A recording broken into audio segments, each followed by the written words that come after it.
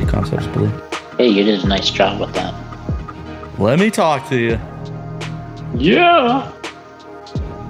Episode 244, post Visions race. Jason's back from Oklahoma.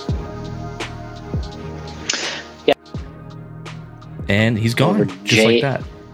Drive over to Jay. You just disappeared again, Jason, just like pre-show. Boom. Let me talk to you.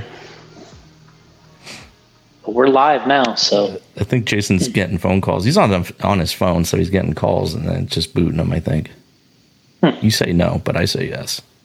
You say no, and I say yes. Yeah, so we flew into Tulsa. Try what? Post Vision. Sounds like I don't know what that sounds like. So you flew into Tulsa, Oklahoma, and then you flew out of Tulsa. Right. Well, the best thing about Tulsa, I can't even say it. The best thing about Oklahoma is leaving Oklahoma. Was that a wrestler? The Rock. Remember that? Best thing about Sacramento is leaving Sacramento. Listen up.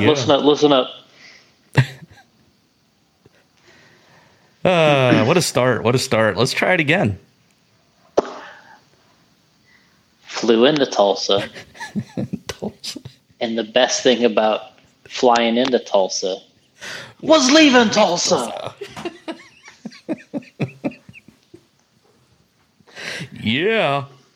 So then drove over to Jay, Oklahoma, which is where the actual event is. This MidAmerica Outdoors is.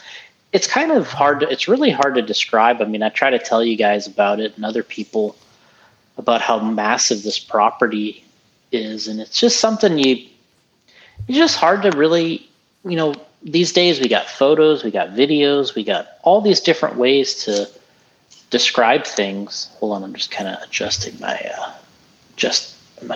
set here. Ronnie Rivkin, let's go racing.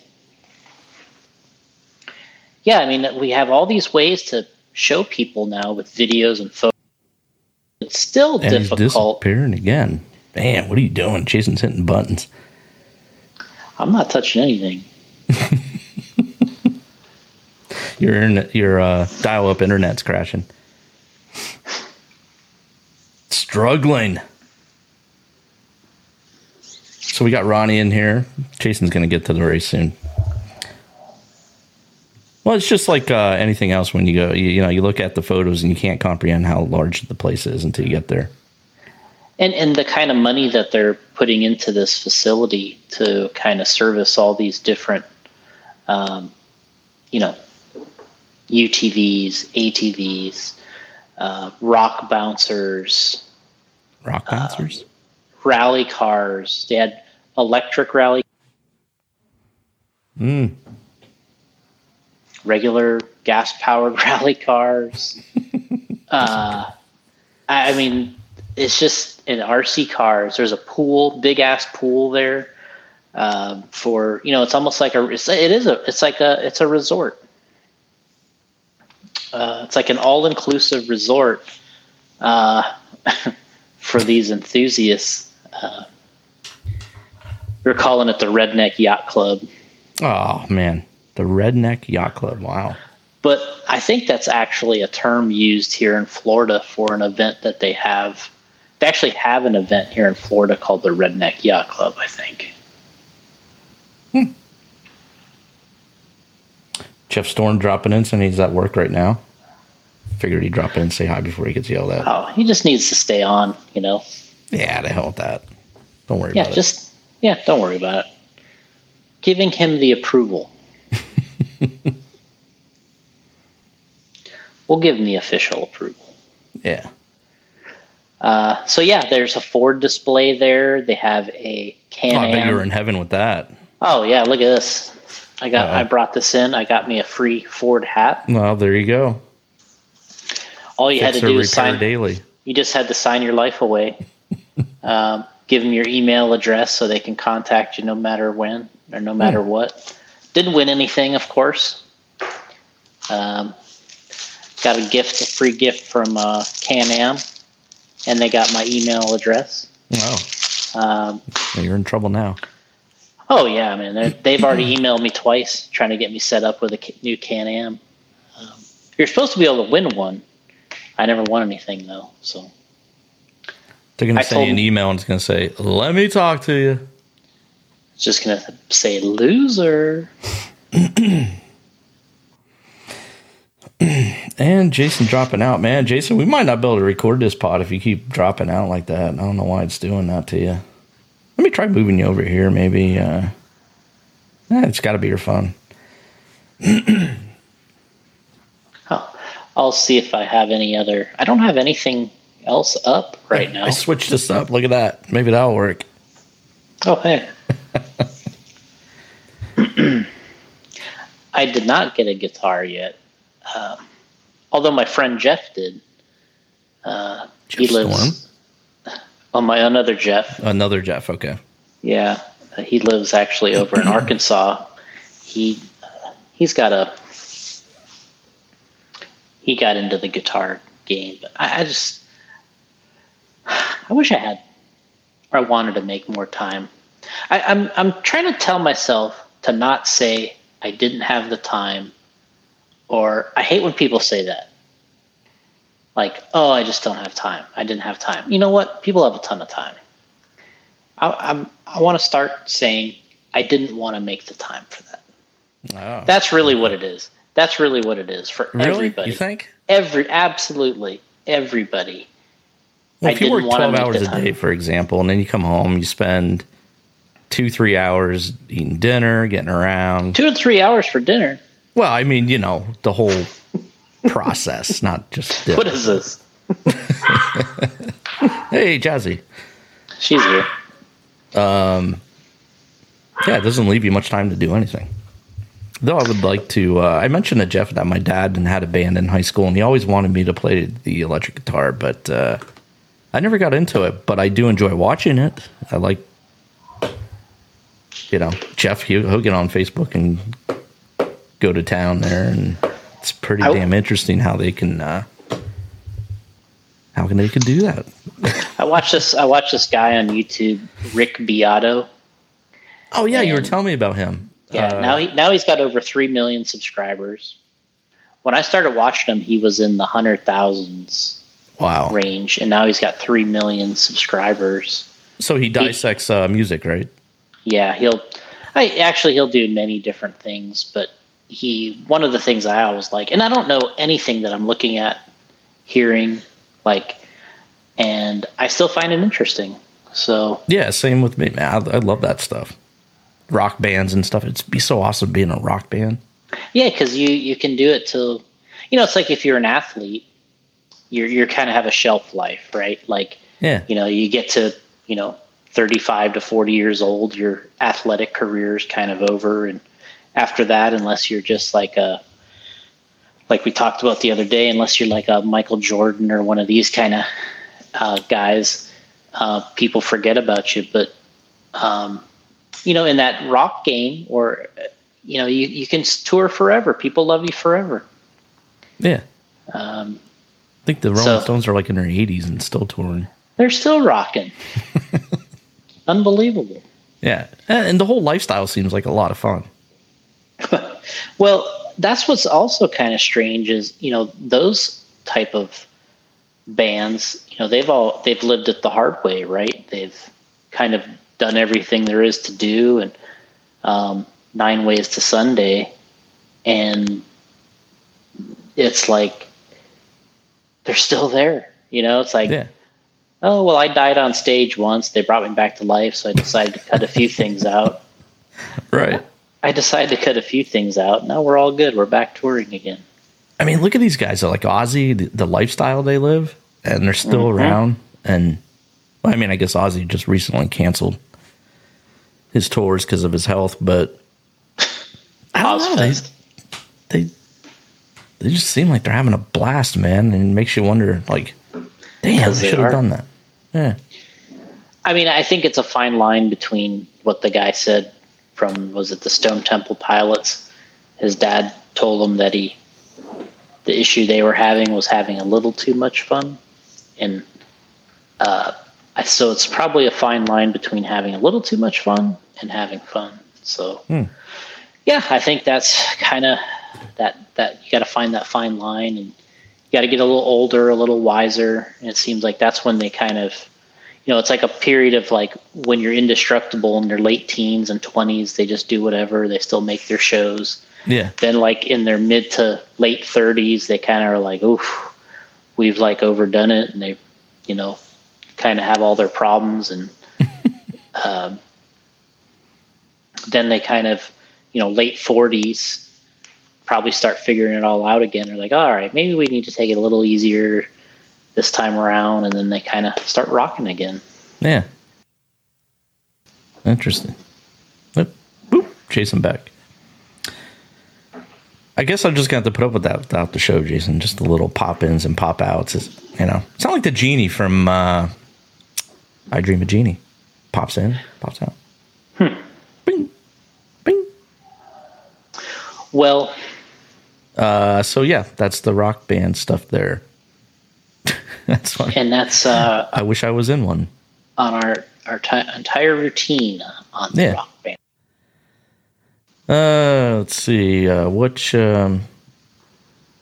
you go. A good question by Mike Garrison. Which RC racer lives the closest lifestyle to a rock star?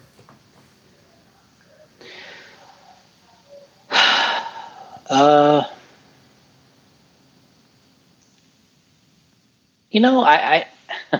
think it's really kind of hard to compare at this point. I think in the old days, there was probably a few that I think top of my head. Jason, popping in and out. Joel Johnson, Kinwald back in the day. No, they weren't. They weren't living a rock star life. What? Kinwald? Yeah. No. The entourage of people around him? To me, the rock stars were like what I think of as doing your thing. Then you go out at night, you party, all that type of stuff. To me, it was Matt Francis, Brian Dunbar, Scott Brown. I think they were probably some of the best rock stars in the business. Dunbar had all the chicks. Yeah, he did. All those guys did extremely well. None of them were struggling. All, good-looking guys for their,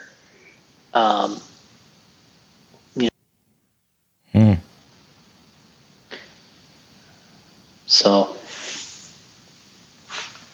yeah, I'd say they were probably the rock stars. Are you on Wi-Fi, Jason? Or are you connected to Wi-Fi? You want me to look? I don't know. Does your phone automatically connect to Wi-Fi when you get home? Jason's I'm on Wi-Fi. Oh, all right. I just thought maybe it was on the cellular. That's why you're dropping in and out. Jason is the closest. He's living the rock star life. Yeah, we did a little bit. Me and Scott Hughes and some of the others, we did a little bit of but we weren't on those guys' level in terms of, we weren't really like an attraction. I kind of feel like those guys were a little more of an attraction on the road. Of course, at the track itself, as you brought up, Kinwald was probably the biggest rock star at the track. Yeah, because so that time you flickered too. Oh well, I was still on the screen, but yeah, I saw yours flash. This is crazy. Must be that weather down in Florida. You having the storms? We were. That's right. See, I think it's your interwebs going down. Maybe I'll switch to 5G. I mean, I could. Who cares, right? Yeah, so we got, Kinwald at the track definitely was a rock star. That was before internet and all that type of thing. So magazines was the only way that you saw Kinwald unless you saw him in person. And it was a bigger deal to see them in person. I mean, even for myself, I mean, and others, I think it was a big thing to see. Now you kind of feel like yours flashed right there. This is nuts. All right, that was a great episode. Thanks for joining us. But yeah, those right away, Kinwall came to mind at the track. I guess that's a good point. Yep. And Joel Johnson, same thing. Because you never saw those guys it's just in magazines. Then when you see them in a race, it's like, damn. For me, Cliff Lett was the mega one that I remember seeing. That really, I felt like that was like the biggest rock star was Cliff Lett when I saw him. This day, to this. Go ahead. Might have to end this really. In the parking lot, Jim, can't wait to listen to hear Jason's thought on the new. Oh yeah, we'll have to get to that Losi motorcycle. Mm-hmm. Joe Zare wants to get one of those Losi cycles. I ordered 2 today. What? You can order them or pre-order them? You can pre-order them. Can you pre-order with like a bunch of fake names? Like Gotti Jr. and Kirby Hand and Ryan Hand. 1, 2, like right under. Burger Kinger. Yeah. Yep. DJ4, I had them pre-ordered. You recently found that list and put it up there. Yeah, it was great. The fact that I went to that site we were talking about on one of the last podcasts. The Wayback Machine. Yeah, and that was one of the screenshots it had was of that area of our pre-order list, and it said Gotti. I thought that was so amazing. I'm like, what are the chances of it showing the one where you put your name, Kirby, Ryan Hand? Right. It's crazy, man. Alex Sturgeon says he's kept the news of the Losi motorcycle to himself for a year. So he knew about it a year ago. Wow. My thing is, you said it was 6 years in the making, Jason, or they did 6 years of research or something to develop this thing? Well, in the video they said 3.5 years, but okay. But I think it's been 6 years. All right, so it's 6 years outdated when it launches. Gotcha. All right. I think it's been around 6 years personally. That used to be the running joke in the day, 2 years of research, so it's 2 years outdated when it launches. Because if you start right then, it's all new again. Is that a video game thing? No, that was what we said at Trinity. Oh. Yeah, 2 years research, 2 years outdated at launch then.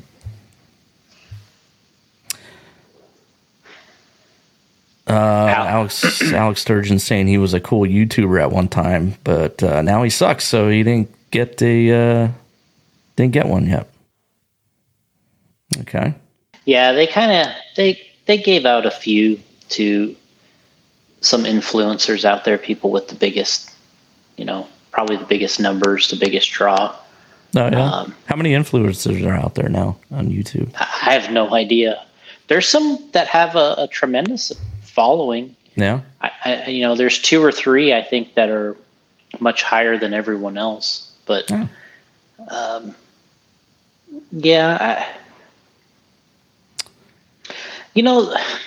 So do we have to make? Do we have to make tires now for this motorcycle? Yeah, of course. Okay. All right. Yeah. I mean, I don't know which way we want to go with the podcast here at the moment. We kind of have the race. We got the. We're all over the place. We have our race we're talking about. We got our little BS conversations on the side. And we got Jason popping in and out. Oh, you popping in and out too. No, it's just you, man. I'm fine. See, there you go. And yours just did it. Yours just did it. What is going on? Maybe we'll have to just try this again. But Reflex Moto tires. There you go, Jason. Who said that one? Kyle Chasen saying Reflex Moto tires. I agree. Right.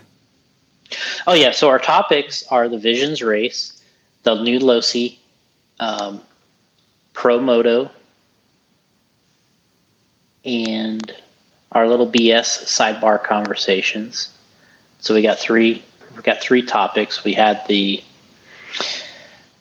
rock stars of RC, and we covered it all in a matter of 10 minutes. No, we didn't get to anything in I know, that's what happens when you get sidetracked with the chat. 83 weeks. Brian Thomas is saying that you got dial-up out there in the sticks. So that's what's going on. Matthew Housen, holy crap, it's Gotti. What's up, boys? What's up, Matt? Yeah, he's got a podcast, right? I think he's a podcaster too. I think he was one that was. I've met him before. He was doing that one with Tim Smith for a while. Yeah, and he had another one I thought too at one time. Yeah, he'll have to tell us what his latest gig is. Yeah. He says, what has made your podcast go the distance? Well, the key is to do only like 4 a year. That's the key. Yeah. Okay, so he's still doing the podcast, MBM podcast. That's it. Okay. That's it. That's cool. I mean, he's been around a long time too. Well, to me, I think everybody wants to have a podcast because they want to hear themselves. But after you do it for a while, it seems like a lot of people lose interest. So what it comes down to is the dedication and the passion, just like everything else. Right. Do you have the dedication and the passion to keep it going consistently? Because sometimes everybody, people will get their fix. They'll try something, they'll get their fix, and they're done with it. They're over it. And we take off, certainly, but there's something to be said for people that go the distance. Right. Exactly. Matt is saying that we inspired his podcast to start one, and we've heard that in the past from others. So, let's face it, 2012, nobody's really heard of podcasting. There was one other one around at the time, and now we got a bunch of them. So 1,000. Yeah. Well, my dad said, well, what's a podcast all about? I said, well, it's like back in your day, you start a rock band. So now everybody starts a podcast. Right? Yeah. So, the other thing is, I bump into reels and stories when I'm just cruising the net. I bump into stories and reels and of just people podcasting. They're doing small sound bites. Even people I see pretending to do podcasts in order to and we're a new trend where people pretend to podcast so that they have something they want to say and it looks like they are being asked a question, but they really just have something they want to deliver that's in a short clip, so it makes it look like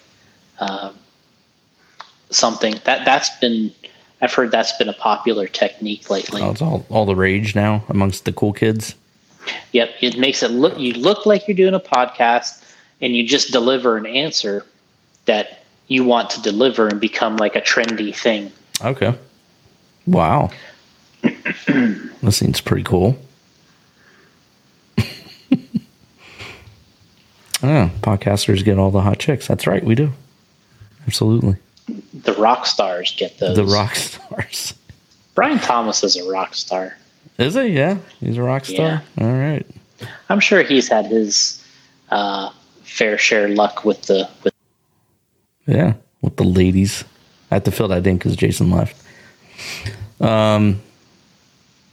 Tim Bart saying, "What's up, Jason?" Hey, Tim. Good to see you. When are the 8-scale Razor wings be back in stock? Yeah, that's a good question for Jason if he ever comes back in. And I think we lost him. We might have lost Jason. Well, as he tries to get back in here,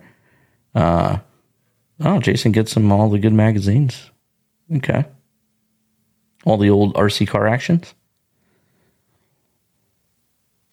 And he's back, everyone. And so I just went to 5G. There you go. Let's try that. And that doesn't work. So we're just having either that. You know what? I think StreamYard might be having issues, to be honest with you. But so yeah, Matthew Housen. There he is. Jason's back again. Add him to the stream. There you go. Jeff Storm is saying my rock star skills mean nothing when it comes to chicks. I usually flock to the singers. Okay. I don't get that. That is an unfair thing. It is.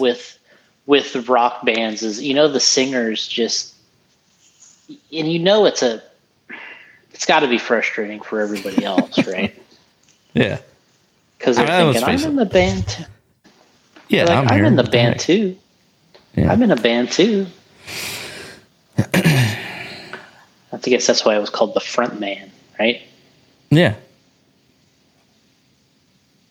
But, back to that question, what makes your podcast go to this? You just got to have fun with it. You can't be doing it for anything else other than fun. And, yeah, we do take hiatus here and there, but, yeah, we're still around. How many years now? Yeesh, when did I start? 11 years. 2013. Wow. That's crazy, dude. Is that 10 years? Yeah, that's 10 years. I failed math, but I think it is. Yeah, 10. That's 10 years.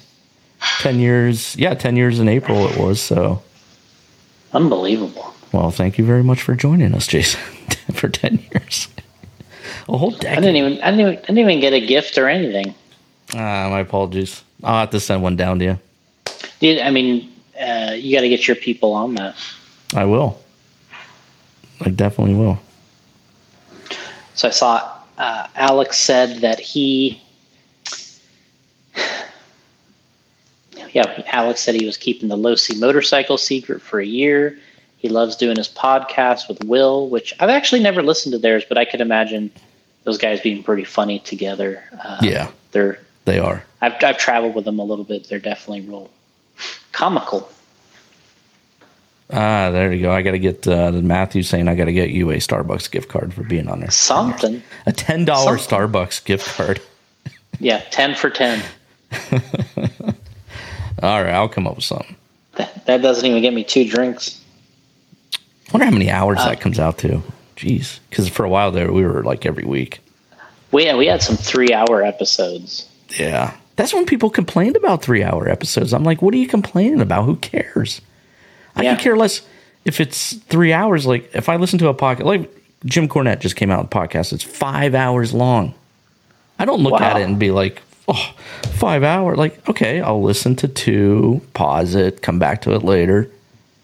But yeah, people used to complain. Remember, we were just like, or they wanted me to break it up into 2, and I'm like, what? Why? Just like listen to it on your own time. Yeah, exactly, Matthew. He's saying there's a pause button. They can always come back. But or Matt, the speed up button. Yeah, or Pete Phillips says he listens to us speed. We sound like chipmunks. He goes right to like 1 point. You go 1.5. He goes like 3.5. Right. Or don't listen at all. Just download. I don't care. Alvin, Simon, Theodore. Yeah. Yeah, I mean, Matt, that's a real thing. They were emailing us back then saying, "Hey, can you break it up into 2 pods? Like, put them up part 1 and part 2." And I never understood it. I'm like, "What are you talking about? Like, just pause the thing." But people, strange thing back then. People didn't understand pods, I guess, or whatever. I don't know. Now it's just so easy. That's why there's so many podcasts. That was back when you had to figure things out. I had a microphone into a laptop that ran some kind of program I had. I think it was called Pamela. The program was actually called Pamela that I recorded everything. Pamela Anderson. Pamela Anderson created it. And Now it's just so easy. So I think that's why, these companies make it so easy, like StreamYard and Zoom. And I've never heard her podcast, but I saw her videos. What are you talking about? Pamela? Yeah. Oh, okay. Never heard her podcast, but I saw her videos. Okay. Well, she didn't have a podcast that I'm aware of. Oh, okay. Yeah, back in the day, we always used Skype. Mm-hmm. And what a disaster that was. Every time we logged in, we had to change our password. Updates. There'd be updates. Yeah. The updates is what was killing you. It'd just crash everything. It'd crash everything, and then it would be like, your password wouldn't be right. I had to reset my password. Can't use the same password you used before. And I'm like, jeez. Yeah. Nuts. But it was fun. And now it's just really easy. The early days of podcasting. Though now we're going back with you disappearing, which I think you might have corrected now by switching. Okay. You going in and out there, that's just like the old days of audio, in and out and whatever. But we were trying to recreate some of the magical. Yeah. Some of the magical times. Enjoy. Yeah. Jason, what videos have you watched of Pam? Was it the Pam and Tommy video?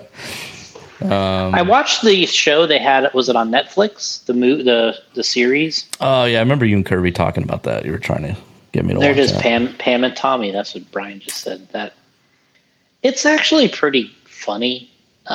It's pretty graphic, really. I didn't expect that part, but you had to close Jazzy's eyes. Yeah, earmuffs. So yeah, it was pretty funny. Just kind of really made you think. Yeah, back in the day, Jason, remember we used to record while you were on the road? Yeah, it was great. Yeah, I'd go and get my drink.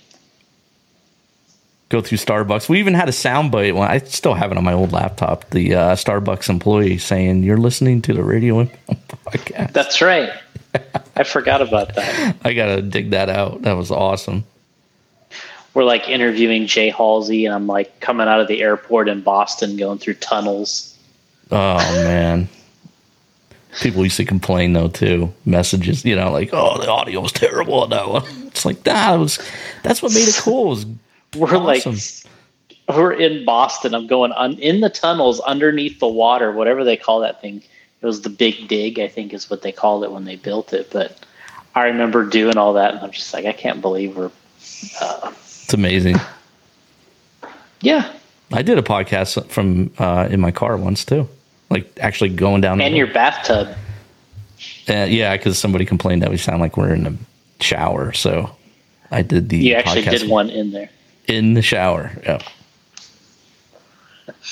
Now, looking back on it, it'd been awesome to have StreamYard or something, where you could see me in the shower. You could. Yeah. Yeah. Maybe that's turn the shower on to prove it. We could do that like as a 10th anniversary show. Yeah. Kirby Hand says I'm wearing the Dice Clay glasses. I totally agree. That's what I think of. I love them because it makes everything it blocks out the blue light from the screen. And I'm getting a nice, clear view of everything. My eyes don't get so tired during the podcast then. Yeah. All right. What's Jamming up to now? And he's still making movies. Yeah, I mean, one of the things that Jay got into, I just saw him at Nitro Challenge, and he texts me every now and then. But when we were at Nitro Challenge, he was telling me about, he's been in the television and commercial business since he was a kid. And, he started, when he did the movies, like he did Ghostbusters 2. He did not Dirty Harry, but the Clint Eastwood movie, Deadpool. He did that movie. And then he got really serious into that game and became the contact that you had to know in Hollywood if you needed any type of driving anything. radio control. He was the guy you went to, and he did a bunch of commercials. I asked him when we were there, I'm like, how many of these things do you think you've done? And he's like, thousands. He's like, I don't know. He's like, I don't know. And he was showing me his latest thing that he was working on, the video, some of the recent videos he was doing. He was sharing some stories about them, and it was one for a golf ball, I believe. I don't know if it was the driver or the golf ball, but his job was to drive the camera car. And these camera cars, he's made all this stuff in the old days, and he would make, camera cars and all that stuff. Well, now they have such sophisticated vehicles that have the cameras on them that stuff is like flown in and rented, and then he has to drive it. And the one he did is he was showing me all these shots he did where they bring the pro golfer in to hit the ball, right? So they're like on a driving range or a green or whatever they're on. And the guys so they're like, all right, here's what we want you to do. We want you to drive the camera car like in front of him while he's hitting the ball, so that we got that shot of the swing from the front with the ball coming right either at or over the camera car. So they have all these specific instructions what they want him to do, and he kind of tells them, look, I know he said there's a lot of impossible things they ask you, like, can you do this and that? And like, look, it doesn't really work like that. You know what I mean? I can't get that for you. But then they kind of settle on what he can do. And so he had video of showing me what he was doing, where he was running the car, and that was really cool. So he does a lot of that kind of stuff. So what was the second one he did? So he showed me the golf one. Then he showed, I believe it was the Hummer, the latest Hummer, maybe it was the electric one. The all-electric one? Yeah. And he did a commercial for that, I believe. And so they set him up where the Hummer's driving straight at him, he said. I believe it was a Hummer. The vehicle's driving straight at him. And they wanted him to drive the camera car right underneath the Hummer. So he said, I'm on the ground, and the vehicle's driving straight at me, and they want me to drive this right under the car. And he said that it all sounds good, but he said that this camera car thing that they build is very big. And he said just like the sheer width of it, he's like, when the car was going over the top, he's like, I only had a few inches to spare on like each side of the camera thing when I'm driving underneath the vehicle. And he said the other thing he said, he told the guy, he's like, I need to talk to the driver of this vehicle that's driving. And they're like, why? You don't talk to the driver. And he said, no, we need to be on the same page, because if something happens and he's driving straight at me and I'm driving straight at him, we need to know. We need to have a bailout program here. We need to have a plan so that in case you have to bail out, we know what the other guy is doing. And Jay was awesome talking about it. And he said he talked to the driver. They worked it all out. And he said the thing went over really well. The camera went right under as supposed to, with a little couple inches to spare on each side. They got the shot. And everybody was happy. Dang. Now, the SpongeBob movie, did he do that too, the new one? No, the SpongeBob movie, that was interesting because they called our office about somebody that needed to drive an RC car for the SpongeBob movie. And Allison actually hooked them up with a driver we had that was in California at the time, Craig Kaplan, and he drove the SpongeBob RC car for the movie.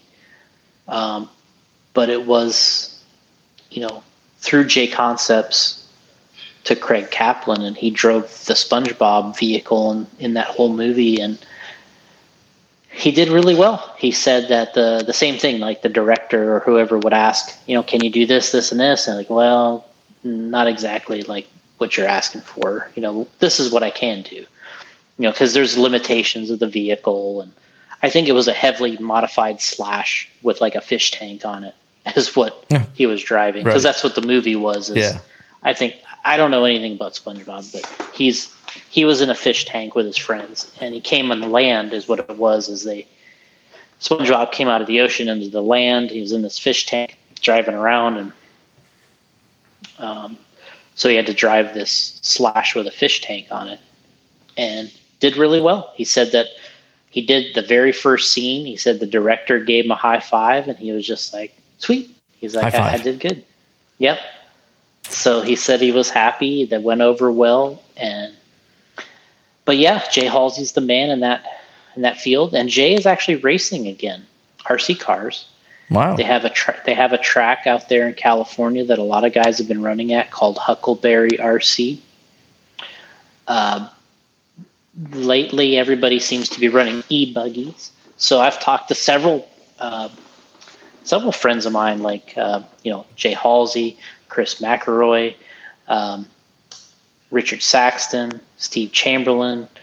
I think Nick Walnuts, he goes out there to race with the guys. And they all just have a blast running e-buggies out at this track. And Jay called and got a couple things from us.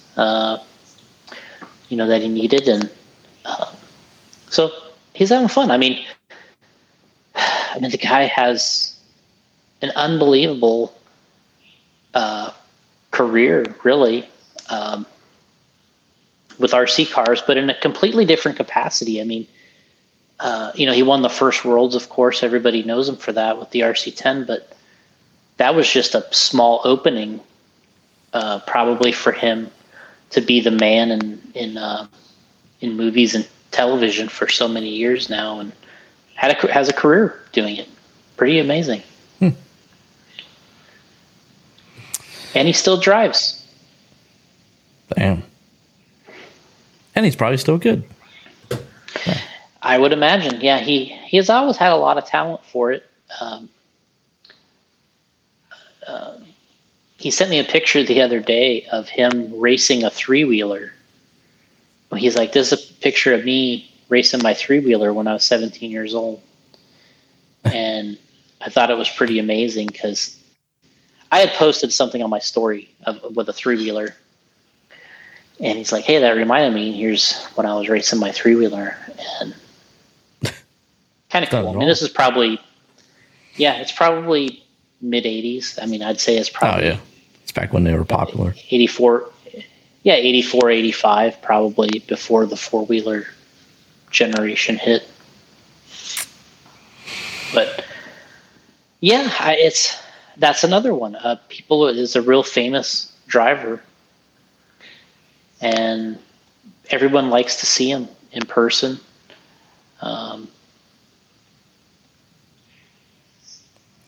So, yeah, he's one of those famous guys, rock stars. He was one of he may be the original rock star. The original. He might be the original. Matthew Housens says it's a production thing. I'm about to graduate from Toronto Film School. Wow. Damn, there you go.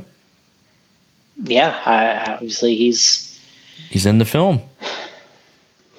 Yeah, what Jay mentioned that these camera cars that they use, you don't use any traditional RC equipment. He said it's all like their own radio, and it's like almost like a box thing, like that's kind of how he was describing it to me. Like it's almost like he had to learn how to drive that. It's not like he's out there with their own radio. Yeah, it's because there's different functions, and he said it doesn't work exactly how you think it would work. He said it took some training even on his end to drive it properly. but he said they're extremely expensive units. I forget what he said. They're, hundreds of thousands of dollars, these machines that he's driving, not to mention the camera equipment on top of it. He said there's a lot of waivers and things you have to sign and everything. He's like, look, I'm not responsible for any of this stuff. Right.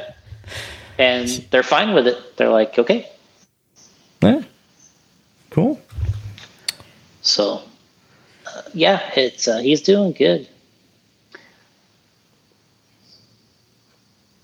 Jason, are you going to Wicked Weekend? Tim Barth. I'm not personally going. The weekend before that is the Roar E-Nationals up in New York at CRC. I'm going to go to the E-Nationals, and then Paul, Tyler, and Hannah are going to go to Wicked Weekend. So we got it back-to-back there. Back-to-back. All right, so maybe we get a little bit back on track maybe with the visions. Oh, getting a phone call. I didn't turn my... Mm-hmm. Jason, are you calling me? Can we get back to the Visions race at all? Or like I said... Or has that ship sailed? No, I mean, like I said, with the ability these days with photos and videos, it's really hard to even still explain. Yeah, I mean, I was watching some of it, and it seems like there's a lot of commercials for what they were doing there, and it's like, wow. I kind of feel like RC was, I don't want to say an afterthought, but... Well, at something like that, it is an afterthought, but... Is that the right word? Yeah, I mean, it... Well, it's the last of their concerns, because of everything that is going on there. It probably has the least amount of people involved. Right. So, because it's so new, it's their second year doing RC there. So maybe we have everybody combined, maybe 100 people that are the RC event, right?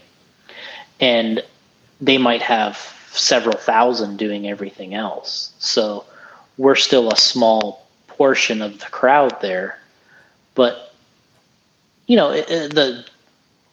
the owner of that property made a ton of improvements from the year that we were there before to this year. There's all kinds of asphalt paving. They removed more trees for more, area to run the rally cars. They had Travis Pastrana was running his rally series out there this year. And they had his Nitro Circus event there as well. So, this is big time names coming in there, and that whole facility, they're really embracing these new opportunities, and they're building and spending a bunch of money. And even the RC side. They the year before they built the driver stand, they built the track. The only mistake they made the year before is they put the Try-Me track right next to the actual racetrack. And there was some kind of misunderstanding because Joey wanted to use that whole area for the racetrack. But but by the time he got there, they had kind of already set it up a little bit.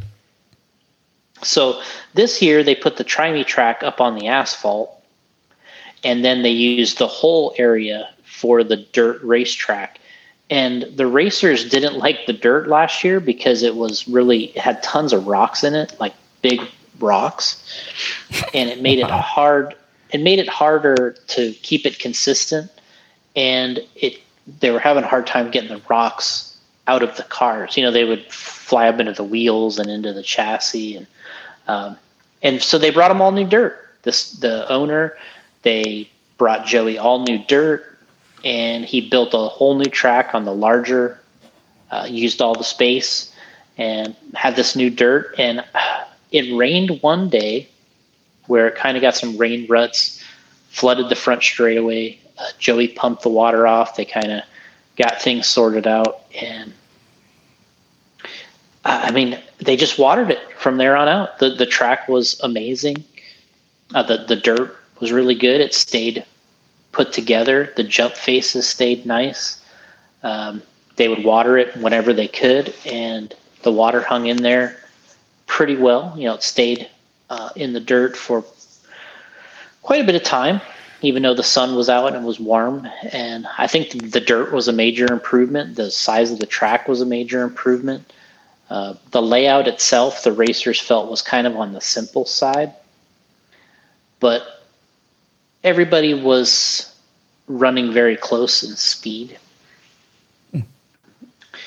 So I think if there was any critique, it would have been that the racers wish there was like a difficult part of the track somewhere, that there would be more crashing or there would be some more separation, so that so it wouldn't be so like, the drivers wouldn't be in such a, freight train going around. Right. So I think in general, it was a success. It's great for the drivers that can win the money. It's an outstanding amount of money that they can win. If you have a perfect weekend as a pro, if you win all three main events, you can win almost $15,000 for first place. But realistically, you're probably looking at around like what Ty won. I think he won $5,000 for winning, and then $1,500 for a main. So he won $6,500 just from the nitro class. And then he won e-buggy too. So he won another $1,000 there. So his total payday was $7,500. Ooh, I could buy you a decent mountain bike. There you go. Kirby could get that down payment in on another bike. Yeah, down payment. I'm sorry, they're $11,000. Yeah, I mean that's not a full payment on his. Yeah, on his rides. My apologies. Yeah, Alex was saying that the layout was awesome, but not as good for TV. Not enough carnage. So, like you were saying. Yeah, they needed one difficult section that kind of would cause the guys to crash here and there and break it up a little, so that there was a little more. Like if you started out front, and you're one of those guys like Mayfield, Tessman, Spencer, a couple guys that would start out front, you're gone. I mean, you really weren't going to lose starting from the first spot because they didn't crash. And then the other second through whatever, they're battling each other, and you could just kind of stretch it. But, yeah, you needed a couple areas in there to kind of make it a little bit of a little better race, I guess. I liked watching the races. I thought it was a great watch, and everybody was truly pretty excited about it. And we had some spectators. They still had a grimy track out there. That A-Main Hobbies, Troy Hansen, kind of spearheading that whole Try-Me track, and he got a sponsorship with A-Main this year. HPI Racing supplied a lot of the Try-Me vehicles. I think it was their short course trucks were on the Try-Me track, and then they had a bunch of their vehicles out there. Yeah, just kids must have had a blast with that. Yeah, they had a steady little stream of kids and adults coming over to drive on the Try-Me track. So that was a success. And then you had hobby shops there? Like somebody set up to sell stuff? Well, up front, they have like a big, I don't know what it is. That's almost like a power sports store up front. Okay. They had RC stuff in there, like the HPI stuff. I don't think they turned it into like a hobby shop, but they had some things there. And then, I put on my story I sent you guys the photos of Brandon's with Live RC. Well, they're live race media out there, but their whole setup with their big production truck and their trailer, and they had their old trailer out there, so they had multiple crews because they do the media coverage for the entire event. So oh wow, I didn't know that. Yeah, so not only are they doing like the RC part, but they're doing like several other like the UTV races and stuff. So I think he said they had 2 or 3 teams of media people that were there, and I mean, that production truck's impressive. The guys know what they're doing in there. Brandon. It reminded me of the RIPCast studio here. Yeah. Yeah. I was like, damn, that looks familiar. Yeah, I mean, I'm kind of looking forward to the event. Now, I think from a turnout standpoint, they could definitely have more entries. You know, there's a lot of little caveats, I guess you could say, with getting into that event and signing up, because they kind of have like a pay to get through the gate price. Oh, like Motorama. So in order to get in, you have to pay to get in. Then there's an entry fee for the RC race. So, I would say that's like probably you pay for the entry fee, it gets you into the event, or they combine them somehow. I thought. I don't remember how they do it, but it's inexpensive at Motorama compared to other like things. What's it cost to get into that gate? It was $250 for the week. So like that's what I paid. You had access the whole week. Yeah. Wow. I think they were doing like $40 a day for kids. And okay. Like 50 or 60 adult per day. And then there was like a week charge, which I bought the week one because we were there several days. And, you get your wristband and all that kind of stuff. But I would say to grow the RC part a little bit, they're going to have to figure out a way to maybe supply a different wristband for doing the RC portion, so that, because a lot of people, when they come to race the RC cars, they're not really participating in anything else. Right. You know what I mean? Like for me, I only went up by the pool to the bar area and hung out with everybody, but I never actually left that area by the RC track.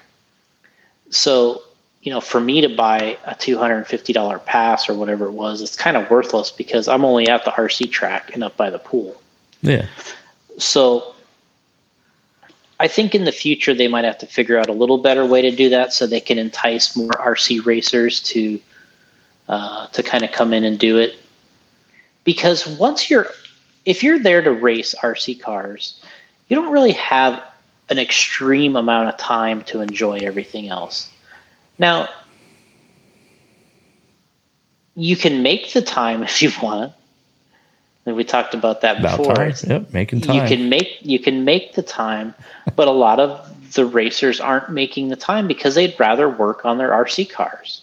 Right? That's why they're there. They're there to race. They like that part of it. So I think what they'll have to figure out a way to do is charge you to do the RC part.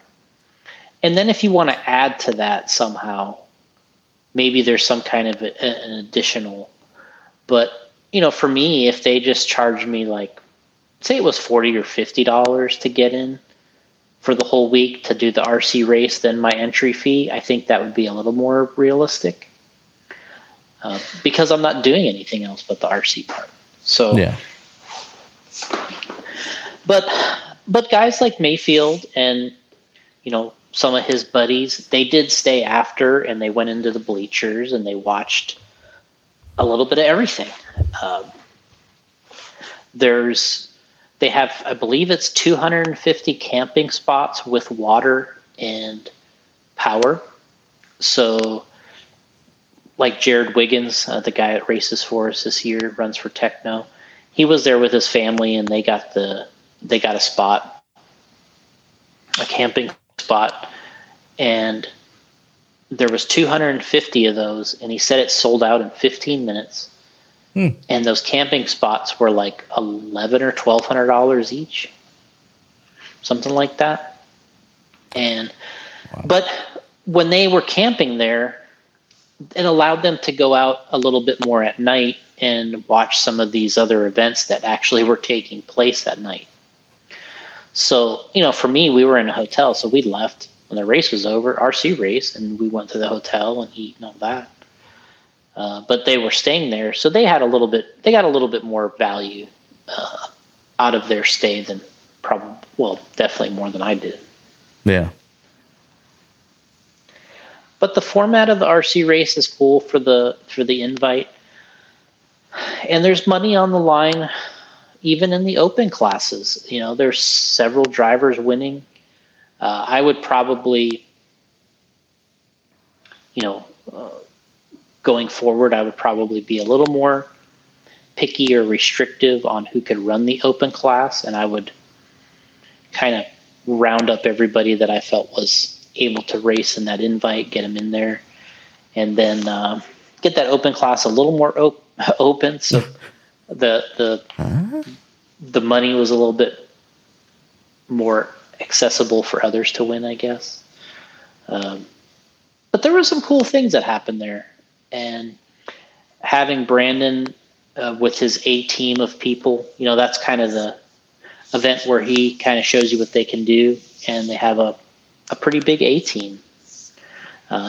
Recently at some of the regular RC races, they don't really have their big or an A team there. They just might have Scotty in a camera or two, but it's not like they have the big production truck and all the elaborate stuff like this race does. So because they want to put it on TV, it's recorded for television. They got the all the content. Last year's was on television on Mav TV. This one's going to be on Speed Sport. It's a new network, I guess. Oh, okay. And so they had Ken Stout and Mike Garrison doing the actual commentary. And what else? And then they had Scotty Ernst, of course, doing the pit report. So and then Jimmy Babcock was the race announcer. So and then you had Joey the Dirt and Aaron building the track with their dirt crew. I mean, they got the A team out there. Right. It's like we talked about earlier, like being a rock star. I mean, they have the rock stars out there of our little business. They definitely have the rock stars out there working this event. Yeah, that's cool, man. I mean, it looked good on TV. Got the green infields, which I enjoy. You know that. Yeah, they good. Worked hard on that. They repainted them 2 or 3 times because of either weather or just. Yeah, we got to keep it sharp. Gotti says we have to do this. So yeah, they're like, guys, there's no arguments here. Right. We just have to. This is when the guy says to get it done, you get it done. Yeah. If he doesn't like it, he's going to tell his tens of listeners. Yep. Right. So yeah, Ty Tessman ended up winning the overall. Like we said, he won $6,500. Yeah, I mean, I haven't heard about that kid in a while, so I was like, Ty won? It's like, yeah, I'm not going to say that he had a dominating 2 years in 8 scale, and he did really well in 10 scale. He had about 2 years in 8 scale where he was, I'm not going to say undefeated, but he won a lot of races. Around 2012, 13, 14, that area, 2012 to 2014, he was really dominant. Probably had one of, if not the best car, one of, if not the best engine program, one of the top tire programs, and he was driving at the top level. Him and his dad were on the same page. But after that time, Mayfield got on Losi, then or TLR, and a lot of movement started happening, and some new racers started coming into the picture. Then we had our worldwide racers like Ronald Falk, Ungaro coming into their own, and then Mayfield and Tebow, Cavallari, and Dakota kind of reemerged as threats there for several years, and then it kind of trickled down where I'm not going to say Cavallari and Jared fell down a little bit, but a little bit, and Mayfield was really at the top of his game. last 2 or 3 years in 8 scale. And then we had, like Spencer Rivkin coming in there and other fresh faces. And it hasn't been as easy for Ty to win or dominate like it did in those days. But he's still been really fast. He's won a couple of events, not like he did in that era, but something. This year he's been running, I think, a little better than the year before. He's been in contention. He won Nitro Challenge in Truggy. And then we had the Roar Nationals we talked about the last show.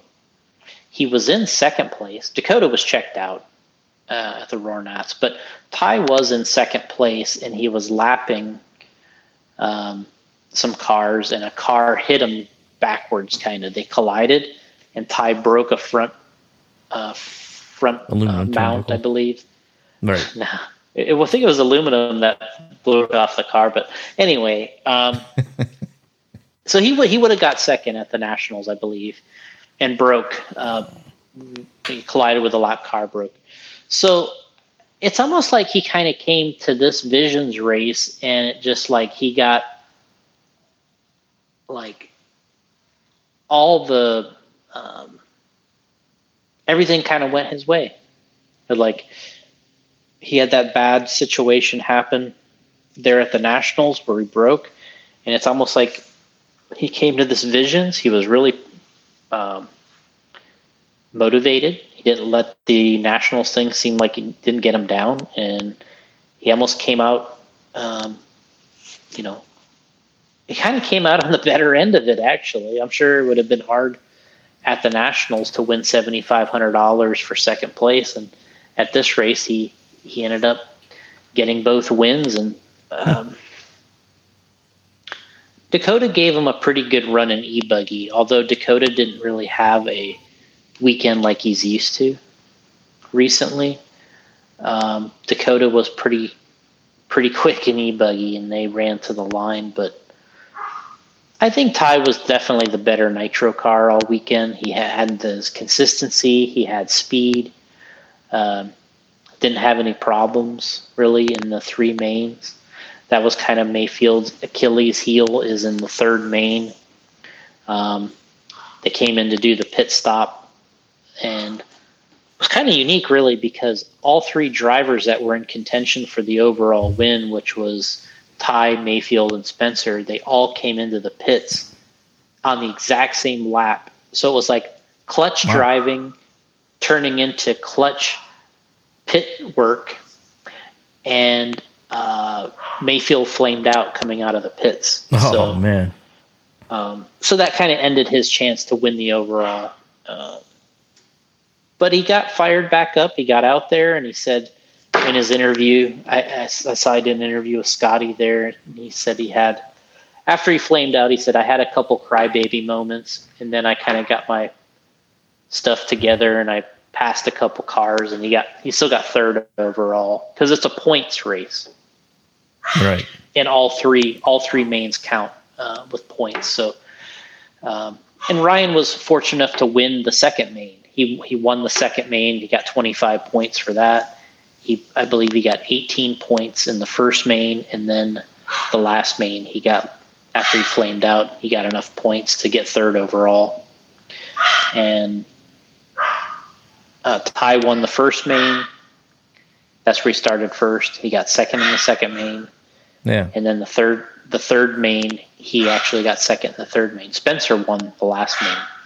So each one of those 3 guys won a main, and they finished 1, 2, 3. 1, 2, I had 3, fun. 3, 2, I liked it. I had fun. I would, if they had it next week, I would go back and do it all over again. Like, yeah, I just, to me, it was pretty cool. Not paying it this time. Yeah, I'd be like, hey, I'm just here. I was just here. I was here last week, guys. Yeah. Deal with it. Trust me, I hang out at the RC track all day. Yeah. Dude, Jason breaking up his 5G's giving out. Running out of cricket minutes. I was going to ask you something. Oh, I think I might have lost Jason, actually. Jason, did I lose you? Let's remove Jason. Oh, he's back. All right, there he is. I think I'm back. Yeah. Back to the pit stops real quick. I see people post like, yeah, that's what I said. I said that while you were gone. I said your cricket minutes is. Give you a little warning. You have 1 minute left. The pit stops. Like, I see people post about like, look how fast this pit stop is, but man, they look all the same to me, dude. Like, they're all quick. They're all good. Like the pros. Yeah. You know what I'm saying? Like, are you impressed by the pit difference stops, really? I am. Because they're all, it's impressive how fast they do it, but I mean, like, I don't know who it was. They posted on Facebook. They're like, check this pit stop out. And I'm thinking, they all look like that. Like, they're quick. Well, we did a reel. Yeah, we did a reel Hannah put together of Dakota and his pit guy. So it's this is probably one of the ones you saw where Mike Sontag was pitting for Dakota, and she got maybe that was it. His pit stop, and it was really fast. But there's so many things to this. But you can't get much faster than what he's doing. The pit stop. When I remember when we first started racing gas truck, and I remember this was in the 90s, we started racing gas truck, and I remember MIP and Eustace Moore were talking about making something to do fuel stops, right? Yeah.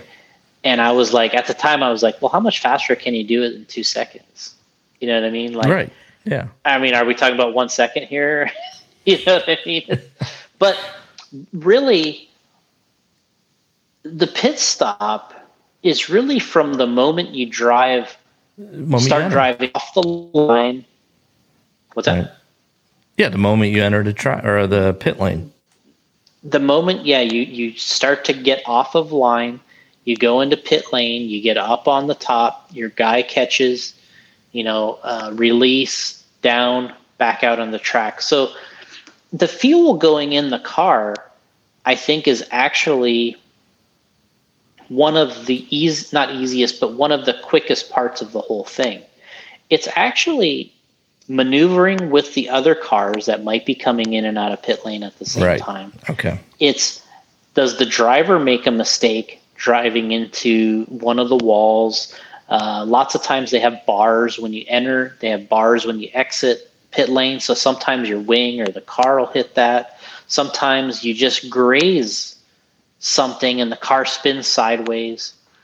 And I always say, when I've pitted, and I haven't done it a lot, I've pitted for Ryan and some other guys, and I haven't done it a lot, but usually you put your hand up like this, signifying that, hey, drive to me, right?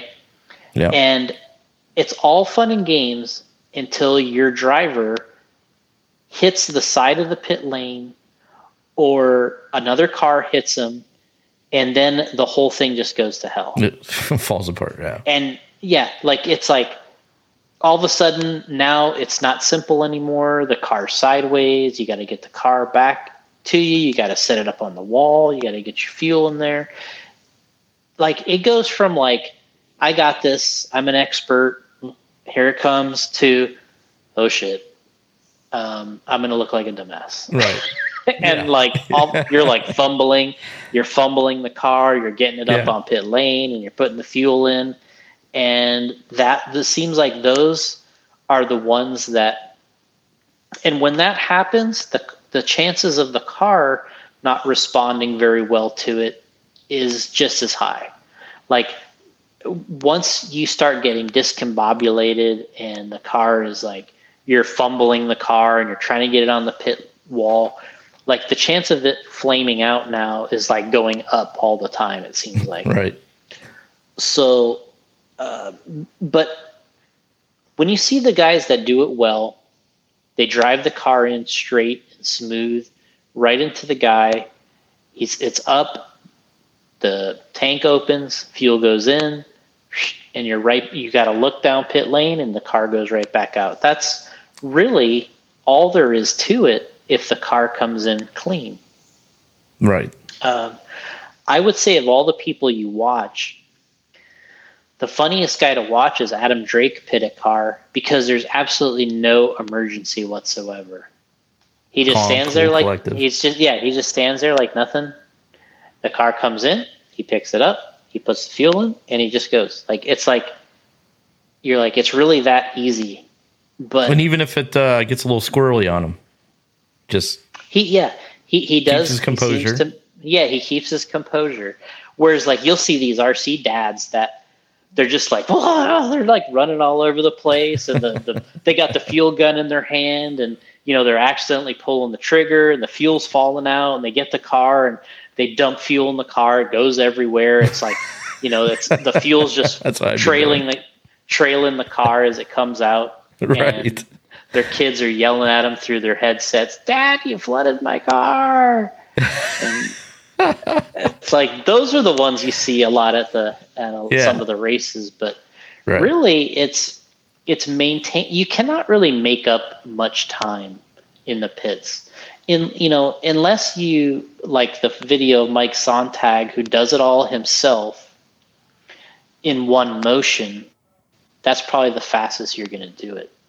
And there's two different directions. Like in this case, our last two races actually is a good example. The Nationals end this race where the cars come in backwards because really the fuel access to the cab to fuel the car is on the left side or our driver's side here. That's really, you really want the car to come in right to left the way the car's built, because that's really the side the fuel tank's on.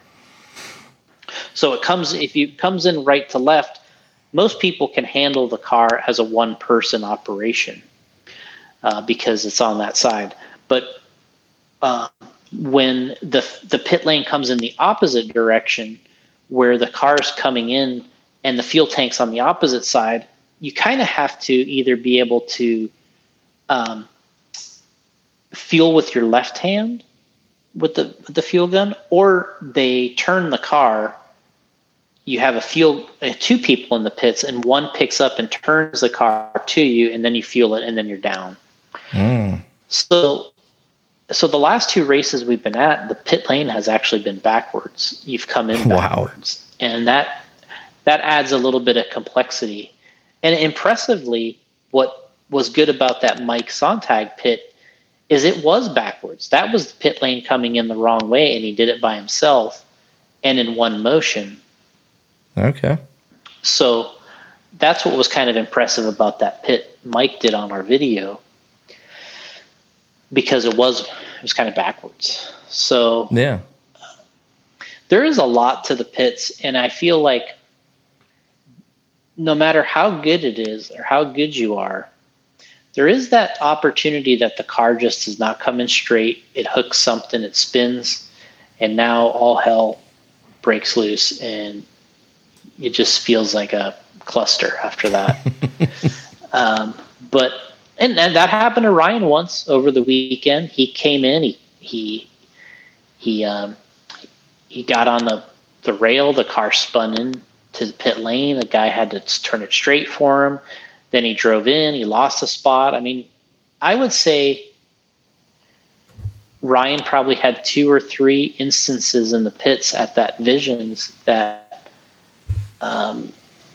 cost him some spots. And 2 of them, I think, were his own fault. One just happened to be a problem with the pitting itself, because just maybe trying to be a little too fast, or like I said, if it comes in wrong, you go from calm to, oh no, I got to get going. Yeah. And once that happens, it just seems like you can't slow down and correct time there. It either all happens smooth and great, or it's like, uh-oh, we're in for total chahos. So yeah, I'd say he probably had 3 bad pit issues over the weekend that cost him some space or some time, but it does happen. I mean, the Testmans are usually really good at pits, and I think they had an issue. So it's just something you can, and every pit lane's different. It's not like you're once you did one pit lane, you've done them all. They're like every single track, they're all different. Some are plywood, some have roll roofing on it, some are wire mesh, some are plywood. The ramps going in and out are usually never the best. There's a bar when you enter them up top, so you can't go too fast. And sometimes there's holes at the bottom, and you hit that, and the car just goes right into the pipe. I mean, there's so many variables. I mean, at the Nationals, they had a big turn at the end. You had to go down the ramp and then make a complete left-hander, then a 90-degree corner coming out. They made you drive for that one. The old Silver State that they had at Boulder City, there was a huge ramp coming up and going down. That one always looked really hard to me. There's been some that have some tight turns, and I think the one at the Worlds this year in Spain, or last year, there was a pretty good little turn in that one as well. That it's like another part of the race. Like it's not like pitting is. It's almost like the less you can pit, the better off you are, because it's just one less time you have to worry about even driving in and out of pit lane. They should have trapdoors where you come up onto the platform and you don't know if the trapdoor is going to open or not. That'd be that's like a Psycho Nitro Blast thing. Yeah, there you go. P&B could do that. There you go. I just gave you the idea. You're like, well, I was racing and I was winning, and then I hit the trapdoor, and I went to the pit lane and the trapdoor opened, down, gone. I was gone, and there goes my race. Yeah, it's a damn great idea, especially for those races that you mentioned.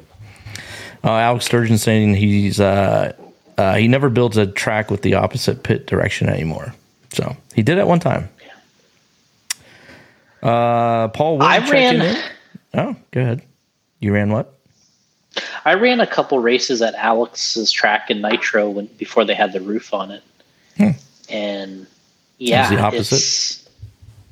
I don't really remember. I feel like one went one way and one went the other. Yeah. John Faulkner. Well, why would you do that to the racers, Alex? Come on. Yeah. Yeah, it's not fair. Paul Wynn saying the best is when the guy puts a fuel gun in the head of the engine and pulls the trigger. That's damn. That's hilarious. I love it. I had one of the most embarrassing pits one time with Mayfield asked me. You were pitting for Mayfield? Yeah, it was a warm-up race. It was like a Nationals warm-up at Thornhill. Thank God, because I know how nervous you get at Mayfield. And, well, no, it was one of those things where I felt pretty confident it was going to be okay. I was pitting with Tyler Hooks' dad, Doug, because I was like, hey, it'd be nice to have somebody help me. And I was thinking, oh, yeah, we got this. And this one pit that we had was everything that could go wrong basically went wrong in one pit stop. And it's like,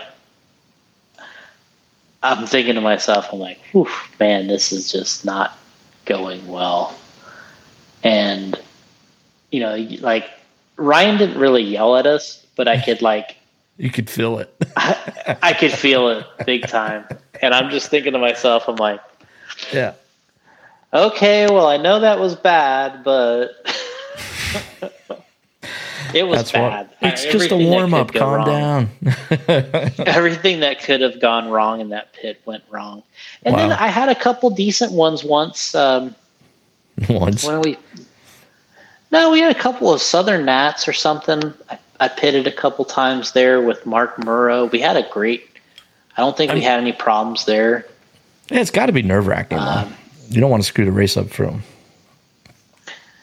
Well, like Ryan says, when you talk to him, he's like, look, just put fuel in the car. Like he's like, it's not that hard. Don't put it in the engine. He's like, just put fuel in it.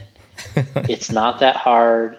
And it's like, well, it is kind of hard because the second that the car comes in, the car comes in and it bobbles or hits something, it turns sideways. It just all of a sudden it goes from a real easy thing to a really difficult thing. And it's like the more things that go wrong, you feel like Ryan's getting closer to looking over your shoulder when you're in pit lane. It's like, it starts up, he's on top of the driver's stand, and like as more things are happening, like pretty soon he's like right here, on like, top of you. Yeah. Right in here. And you're just like, trust me, we're getting it done. Trust the process, Mayfield. Trust it. I mean, it's got to be easier for, like, if your guy's out there and he's running 10th, like, who cares, right? Yeah, I mean, there's no pressure on you, but I mean, that's right. You got guys like Mayfield. If you're pitting for him, it's like he's going to be up front. It makes a difference. It makes a difference when they're racing, because they're racing for tenths of a second, and if your pit is not on par, it might take a guy like if he's, in this situation, you're racing Ryan versus Ty versus Spencer versus whoever, it might take him half a race to make up 3 seconds, but you could lose 3 seconds in the pits like nothing. Like it can happen so fast. But it could take half a race to make up 3 seconds on the track. So, when you talk to Ryan, he's like, look, all you guys want me to be perfect on the track. I get it. But just when I come in and pit, I want you to be perfect too. And it's like, okay, I get it. Right. Makes sense. Which he's right. I mean, it's like, he's out there driving for 30, 40, 45 minutes. He's not making mistakes, and he comes in the pits and it takes 5 seconds more than Dakota's guy. It's like, hey, good luck making up that 5 seconds. Have fun with that. So I guess we'll never change tires in the pits then. I mean, it only happens when something's coming off or something breaks. I kind of propose, which we've done that before too. I think we had to do that at several races. We had to do that. So I mean, everyone's had it happen. You imagine somebody coming in changing tires? No, but it happens. I mean, I mean, like, just like, I'm in the lead. I got 40 minutes to go. We did it in gas truck. Truck, they came out with quick change rear wheels. When we were racing gas truck racing, Losi was the first to have a quick change rear wheel. Wow. And then Tebow and his dad figured out a way to kind of have a quick change rear on their Associated truck.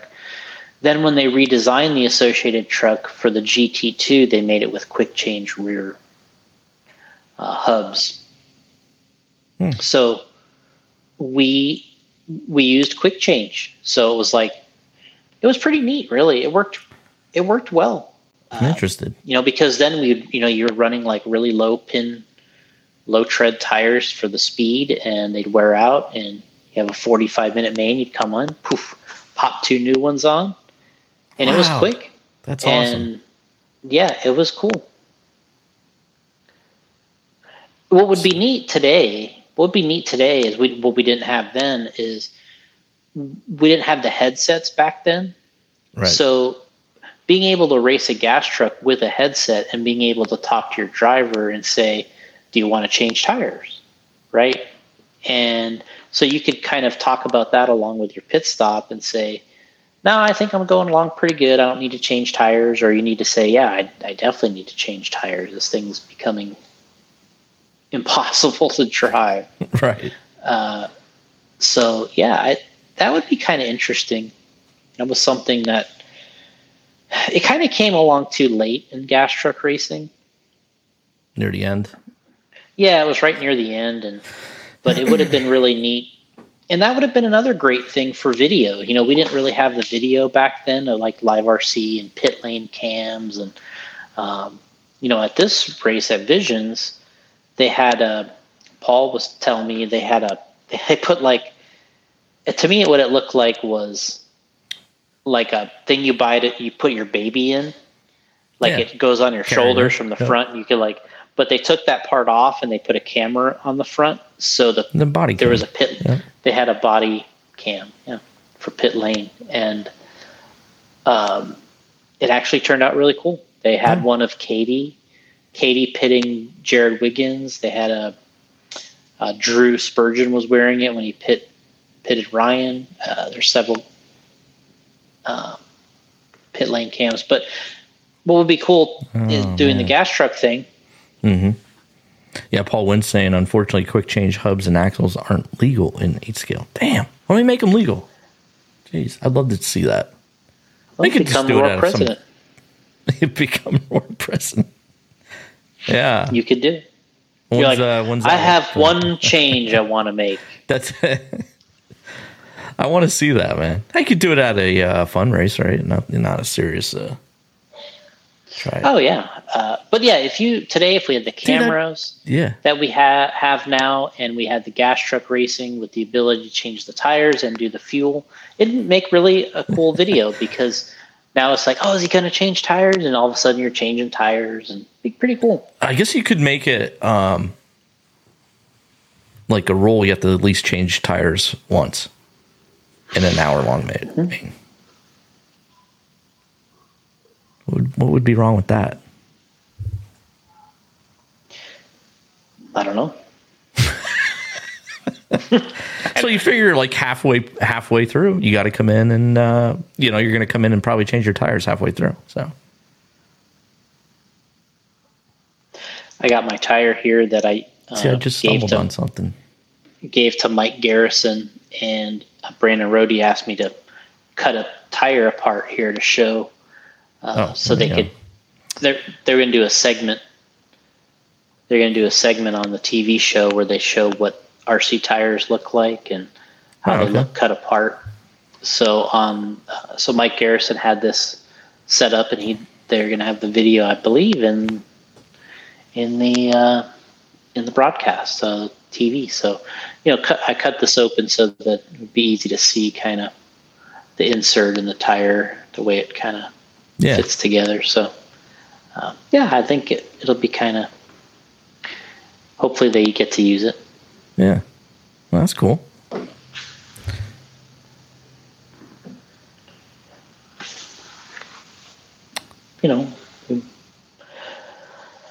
Luckily Dakota messed up one of his tires when he was gluing it, and then so I had to give him one. I had to do one tire. Yeah. Give one extra tire to Dakota, so then we had a non-matching set. So then I was like, oh, when they asked to do this, I'm like, oh, I got another tire I could use that Dakota didn't use. So. Yeah. All right. Well, there's something to think about. Cool Quick change tires. Just make it mandatory make it legal. Make it mandatory. You got to change tires at least one time during the race. They do have it in 8 scale on road. Quick change tires. Wow. So like the badass 8 scale on road cars, they quick change those tires. They've done that for years. I think they've had. Well, I just thought of it because I hear like guys on live. They're like, "Oh, his tires are probably wearing out or something." It's like, oh, that'd be nice to change them halfway through, wouldn't it? Yeah. Yeah, be cool. Then we'll see how fast those guys are because putting fuel in is pretty easy, but not for that. Yeah, could you imagine if you had a bad pit stop and a bad tire change? Oh, bad. It'd make it fun to watch, though. I'll tell you that. Alex Sturgeon saying that we had that awful same pit lane until this winter, the opposite direction. So he says here that you'll see the new one in a few weeks. Way better. Good. Let's wait. There you go. Yeah, they had an all wood pit lane with, I believe, like if you're standing like you're going to pit a car, they had all the boards went vertical on that pit lane, and they got their use out of that. That's for sure. They use that pit lane forever. I was thinking maybe have some like pyro when you come up in the pit lane and some fire, but I guess that wouldn't go good with nitro. I guess we may not do that. Like, so that'd be another great. thing for nitro blast, like, yeah, right. Yeah, I think there might be some safety issues there, though. You and Dave could put on races together. You could put all these gimmicks together and Joker lane laps and trap doors and concussion explosions. Yeah, Yeah, hit me up, Dave. We'll come up with some great ideas. Jason knows I'm always full of great ideas. I'm always helping people out, helping sports organizations out, free of charge too. Yeah, I mean, what would the NFL, NHL, NBA, where would they be at, the WWE, if it wasn't for your emails, your constructive criticism? Exactly. And the Duncan app, Sheets app. I helped them all out. Yeah. And they've rewarded me, but, Alex is saying on the pit lane thing that he has a speed limit, and if you speed, you get the trap door. There you go. I love it. The trap door. We got to make that a thing for the Psycho Blast. And some pit lanes have a trap door accidentally because they're in such bad shape. Oh, man. Rick Hayes checking in from YouTube. Head on over to YouTube. Like the YouTube page. Subscribe and like. It really helps us out. Rick is saying there didn't seem to be much of a spectator interest at the Vision Race. Would an event like that be better suited for more of a scale RC race like U4RC, Dirt Oval, or Monster Truck? I think what a couple of the things is when you're at that event, there's really not a lot of spectators at that event. They're all participants in something. Wow. So we're really relying on other individuals not doing what they're there for to watch us. You know what I mean? Like, you're not just driving up there and buying tickets to go and be a spectator for RC. Like, essentially, they're not busy at that moment. They're walking by, going to get lunch, or they're going to, get their UTV ready, and they're like, oh, let's stop and watch this. There are spectators, and there were people stopping to watch. I want to say like maybe A1. I felt like there was like the most amount of people watching. I have to look at my video, but yeah, it's not something where you're actually like so much invited to be a spectator. It's more like you're walking by it constantly, and if you choose to stop, you can stop. But a lot of people are interested in what they're doing, right? It's like if you're there with a UTV or a rock, whatever they call them. What did I just call them? Rock busters? It's not a rock hopper. I forget the name of it. I forget what the name of they were calling them. Anyway. Oh, man.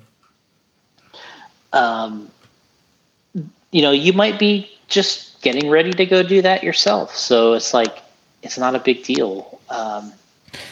The rock hoppers. I think the best spectator, RC race that I've been involved with was when we did.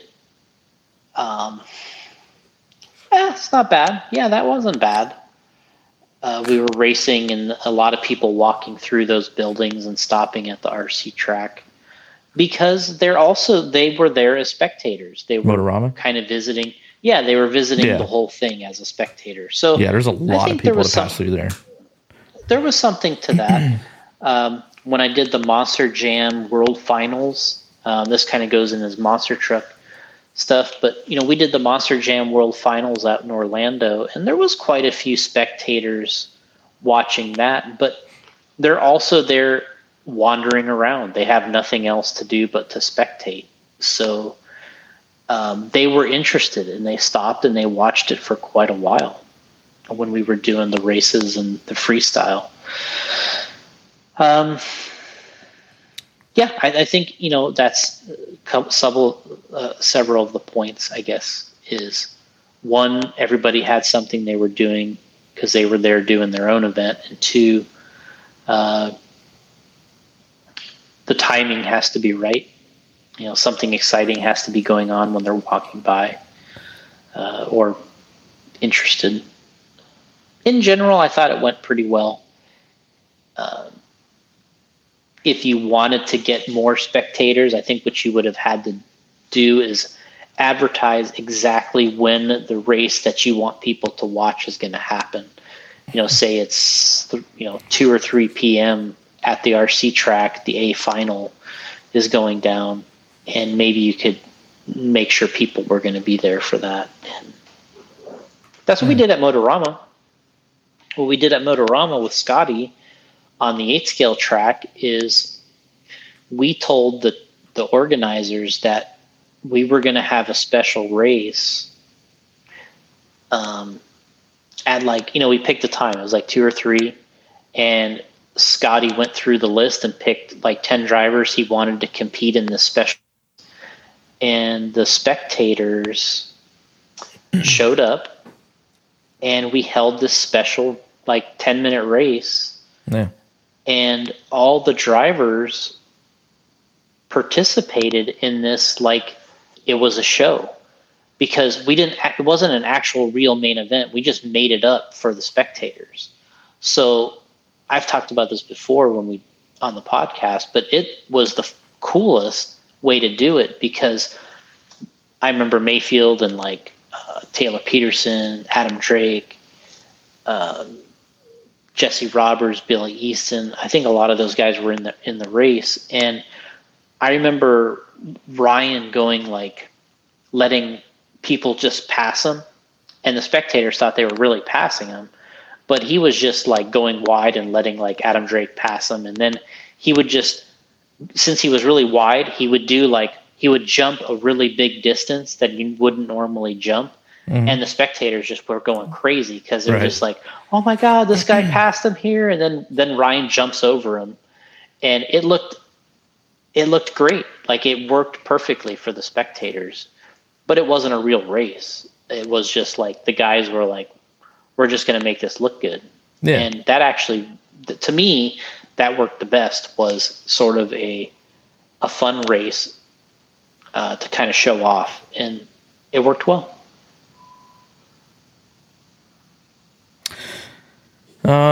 Jason checking in says the complex did not really announce over a common loudspeaker the events that were happening. So yeah, they had a speaker that they would use to make announcements, and it sounded like one of those old McDonald's speakers.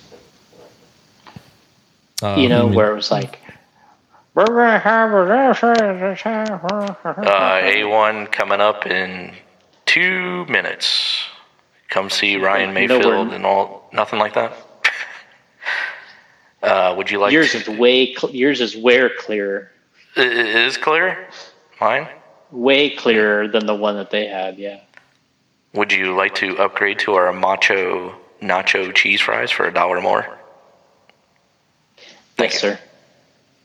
Mayfield up next. Please drive through. Thank you. Yeah, I think I understand your frustrations. I think what Jason's saying is a lot of truth to it. They never actually made an announcement and said, "Hey, come to the RC track for this special event." And because I think our schedule. Head on over to the RC track right away. Jason Mackinick. There we go. Jason Mackinick is racing up next. Come over here and catch us and watch this beautiful disaster. There we go. Okay.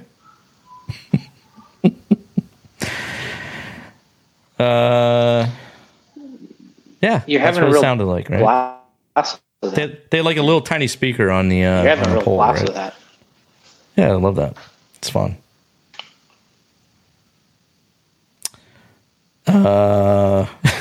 Jason's speechless. Alex was saying the event is not for spectators; it's for TV. Jason, so it was for TV. Well, that's what I was going to say. Is they ran the schedule. Brandon ran the schedule for the TV, not necessarily for people to watch. Right. But you kind of end up getting both. But yeah, it was fun. I would totally go back, like I said, and do it again. And I tuned in, and they had these cars going through it looked like a creek. And it looked like a full scale version of the buggies. I don't know what you would call them. They weren't UTVs or not. I don't know what they call them. They look like the ad from 1985 RC10. Dude, they had everything out there. Yeah, it's crazy. I didn't know what was going on when I'm watching it because there's commercials and all this other stuff going on, and I'm like, man, it was sensory overload. Jason is saying that Rock Racers is probably what I was watching, Jason. Rock Racers. Rock Bouncers. Rock Bouncers. Rock Bouncers. That's what they were telling me. Get that right, Mac and Nick. It's Rock Bouncers. Rock Hoppers. I like that one. I'm going to turn my Wi-Fi back on. Oh, no. Here we go. We're going to lose them. We were doing so good there. So Jason's broadcasting from home, people. So we got, we're getting technical issues. We're getting these little clicks that you're going to hear in the audio version. Just deal with it. It's fine, right? Yeah, I think technically Rock Racers is the real name. Hoppers. But people were calling them Rock Bouncers. Did I say Rock Bouncers? So that's what I was probably watching for a little bit. But I didn't know what was going on. It was jumping from here and there and there. And I'm like, yeah. I couldn't put much time into Jason's last name is actually so much easier than it looks. It's just actually Mechanic. It's Mechanic? Just Mechanic. I think it's just Mechanic. Mechanic. Oh, come on. How could his last name be Mechanic? I think it's just Mechanic. It's so much easier than you think. I mean, if you have a name like that, you're definitely racing. It is Mechanic. You should be racing. That's unreal. Yes. So you have to be involved in some form of racing with a name like that. And they did really good in the race. Actually, they were there racing. They were one of the ones that they TQ'd the overall in the Open Nitro class. Won $1,000 for that and bumped up to the invite. Wait, who? So, Jason's son, Ethan Mechanic. His son, Ethan Mechanic. Yeah, was racing, and he TQ'd the Open buggy class, and you get $1,000 for that. What? Wow, awesome. And he was victorious. Do you have to report that to the IRS? You do, actually. They give you a form. They give you a form right then and there. Oh, jeez. Man, is there a IRS agent right there too that hands it to you? There is. There's 60,000 of them. Wasn't that the number? Right. Yeah. They got they hired 60-some thousand or something like that. I love when you see those memes where it's like the IRS looking at me getting a Venmo payment or something like that. Or they're to collect that. 86,000 agents they hired. They're there to collect that $5 your grandmother gave you for your birthday. Man. Right. Wow. So they give you a form right there. So the government's getting half of that. Yeah, I don't know. Yeah. Half of it's going to Ukraine. All right. Jason Mechanic. Okay. Yeah, it's a $10.99K they're giving you. $10.99K. Look at that. That makes your taxes all complicated. Spencer said he filled it out on the spot. He's like, I'm done. He's like, I did it right there. Yeah. Damn, that's crazy. It's got to be legit, I guess. Yeah. Head on over to the RC track right now and watch Jason Mechanic. Yes, that's his last name. Mechanic. Watch him. So he's a mechanic for his son then, right?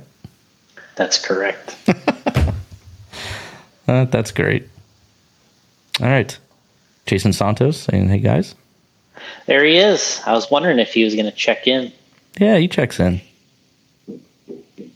We can count on him. I think I missed the race he had a couple weeks ago at Pit Stop. I missed that one. Can you believe that, Jason? I definitely believe it. The thing is now, at this point, there's going to be a time you're going to be like, yeah, I'm going to be there. And he's just going to be like, yeah, right. And then you're just going to show up and he'll be like, I never even got anything ready because I didn't think you would come. Well, I was going to go. The week I was going, he was going. I think he was going to some graduation or something. So that was the week I was going. That's amazing how it didn't work out. Nah, it's amazing. Yeah. And Jason Santos is saying apparently my notification bell hasn't been on. So, yes, I've also, Jason contacted me last week and said, hey, I'm not getting notifications when you go live. So, and I've gotten that same message from other people too. So I don't know if it's in your settings or if it's just Facebook doesn't like us or YouTube doesn't like us. So ring that bell. Yeah. Make sure you click on that notification bell. And I think you have to go on Facebook and make sure you put see first or put us as a favorite in order to get the updates. I'm not quite sure how all that works. Jason said he fixed it, though. Cool. Well, apparently he didn't because he shows up like 2 hours into the show. Well, he was wrenching on the RC10. Right. He's got a lot of builds to do. Yeah. Yeah. Okay. Where we were at that race in Virginia, Jason was there, and Brock was pitting in front of him. Brock's just kind of like, how many of these RC10s you got? You know, and right. I don't know. Jason's like, I don't know, like 50. I thought Brock was like, what? What? I think he was thinking like, oh, 5 or, Brock's thinking, oh, he's going to say like 5 or 6. Yeah. Jason's, I probably got like 50 of these things. He's like, what? Well, how many are race ready? Probably like 2. The rest of it's all torn apart. That's the tough part about RC cars. Chili Duncan. What's up, Chili? I need you to send me some more car actions digitally. He's saying he got a notification from YouTube, but not Facebook. So, yeah, I think Facebook's a little different. I think you just need to go into your Facebook page settings and put as a favorite or see first. I don't know why I keep saying. I think see first used to be a thing at one time, but now I think they just put favorites. Okay. Alex Sturgeon saying maybe I made fun of Biden at any time. Shadow ban for insulting the great leader of our country. So that is there a shadow? There's a such thing as a shadow ban. Shadow ban. What is that? No, I don't follow politics, so I don't know. Is Biden still the president? Okay. Yeah, Jason has enough for. There was a question up here I wanted to get to real quick, and I'm trying to find it while you talk amongst yourselves. But, okay. Hey, you know what? We haven't gotten into the Losi bike yet. Yeah, so there was a question up here about that, and I need to find it. I think it was from John Bolton, our good friend John Bolton. Let me scroll through here. John's here been doing a little. John Bolton's back into it now, by the way. So good. Yeah. What would it take? John's asking Jason, what would it take to put the J Concepts name? Let me click that on here for you. J Concepts name in yellow on the tires, like all the MX tires have. J Concepts will need to build tires for the new motorbike from Horizon. I think you can have them. You can kind of get like a print put on it. You can kind of roll or mask and print a name on there. It probably would actually be easier to do it. Right now we kind of have embossed logos. Embossed logos? On the tires, we have the logos are actually extruded into the tire carcass so that when you're looking at it, it has a 3-dimension, it's got a thickness to it. And, like the tire I have here, the logos, they stick out from the sidewall, so they're extruded out from the sidewall. But I think you could set it up to where it'd be easier to not have any of that on there. And then you would just print right on the sidewall itself. But then they're going to wear off. You know what I mean? They'll probably look great when they're brand new. Yeah. But I would think after you hit stuff, maybe they'll kind of drag that, the yellow off, or they look a little weird. But I do agree, it might be kind of neat. It might be neat to have that. You have to do it in the J Concepts blue. That one. I think what he's saying is in the real bikes they're actually yellow. But I mean, it's not a real bike. No, it'd be cool to show it off though, and it says J Concepts in blue. Yeah. It'd be awesome. I think it'd look cool. Yeah, do it. Yeah. I think. What a perfect track to race those at too at Hobby Haven. I think Nick Walnuts at Silver State was doing his lettering on his tires. I think he was doing white though. He was like, but he was penning it in, like with a pen. It looked good. Right. Yeah, I guess. I wouldn't run it on a RC car like that. No, but on this bike it'd be cool. But on the bike in the yellow, as John's saying, it might be really neat.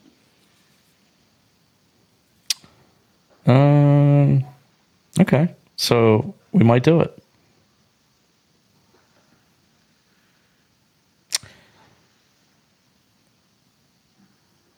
Tyler Weaver checking in. Haven't heard from that dude in ages.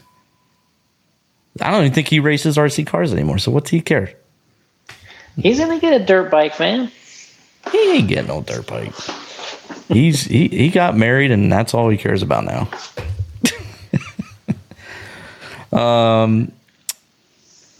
Does JC being J Concepts, JC Concepts, have any plans for Losi Promoto-MX accessories? So are you going to do an accessories for this Losi bike? Yeah, we are. I mean, I don't think there's any question you're going to have it. It looks like it's the general feeling out there is that people, I think, want one. So we're going to have stuff for it, and I'm excited about it. But I'm excited about everything RC. But I mean, I like all RC stuff, but we're going to have something. And it's different though, because there's a lot more limitations with this, I think, because sometimes with cars and trucks and all that there's a little more, you have more freedom probably to make it look a little different. So with this, it's a little more like, tires, wheels, small accessories. Do you get into the aesthetics of it at all? Well, don't you have to wait and see how successful this is first? Well, I think it's going to. I think at the very minimum, it's a moderate success. So I think making stuff for it is for sure. You kind of have to do it, I think. I think at the very minimum, it's a moderate success. And if it's an amazing success, then you had to already been in it. You know what I mean?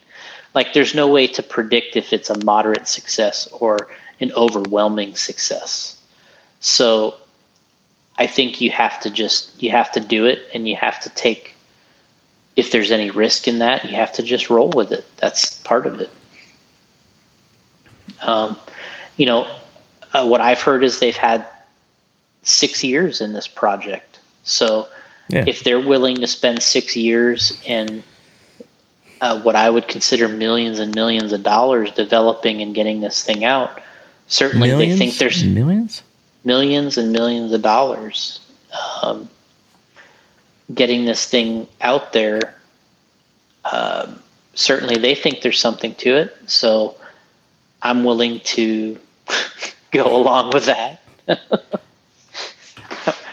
Certainly prepared to accept it. Now,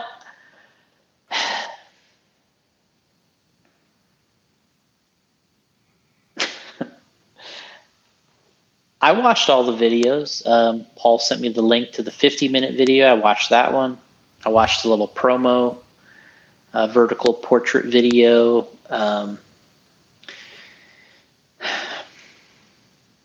I think that it does what they set out to do. It probably has more technology built into that bike than any project they've ever made. There's probably more thinking outside the box with that item than they've probably ever had to do. with anything they built in the past. I think they had their A team level of individuals working on it. Gil Losi Jr., Frank Root, Mike Mellon. Those are the guys I know personally. Todd Hodge is in the department, or runs the department, I think, surface category or something. Obviously, he is part of the A team. They got marketing A team guys on this. They probably had everybody in Spectrum. That's the top of the line designers in Spectrum. They were probably in on this, the A team. So you have your entire A team working on this thing. Whereas if you're building a mini T, you probably don't have your A team working on the mini T. You know what I mean? But in something like this, you got your A team across the board on it. It's going to cost you. Yeah, a whole new platform. And it's going to cost you some money. And if you're working on it for what I heard was 6 years. They said 3.5 years on the video, but I thought it was more like 6 years. If you're going to work on something for 6 years, you're setting up to sell. You want to sell 100,000 of these, not 1,000 of these, right? Selling 1,000 is not a success in something like this. Selling 100,000 or 200,000, that's what you're shooting for. Do I think that they can sell that many? I don't know. But that's the goal. I mean, I hope they do, because it's good for all of us. That means there's that many more people. I mean, that's what happened with Short Course. Yeah. And as far as I know, Traxxas has sold. They're still selling them. Hundreds of thousands of those slashes. Wow. And that's, I would say, a great majority of the people we have in RC right now started with a slash. I started with Tamiya cars. That was my generation. But then there was a generation after that, and then another generation, and then probably the generation of starting with the slash. And that's the guys that are a lot of the people that are racing right now probably started with something like that. So this could be another entrance, another gateway vehicle, or it's its own class altogether. Maybe people get into this and they do only this. I don't know. I don't know how well it performs side by side with other bikes. Can you put 4, 10, 12 of them together? What happens when they hit, and how do you turn marshal it? And, good points.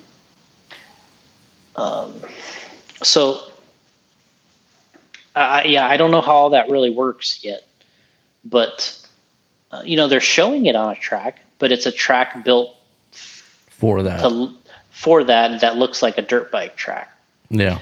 What I don't understand is if your I guess it has those side leaning, I can't remember the actual name they call it. Like training wheels.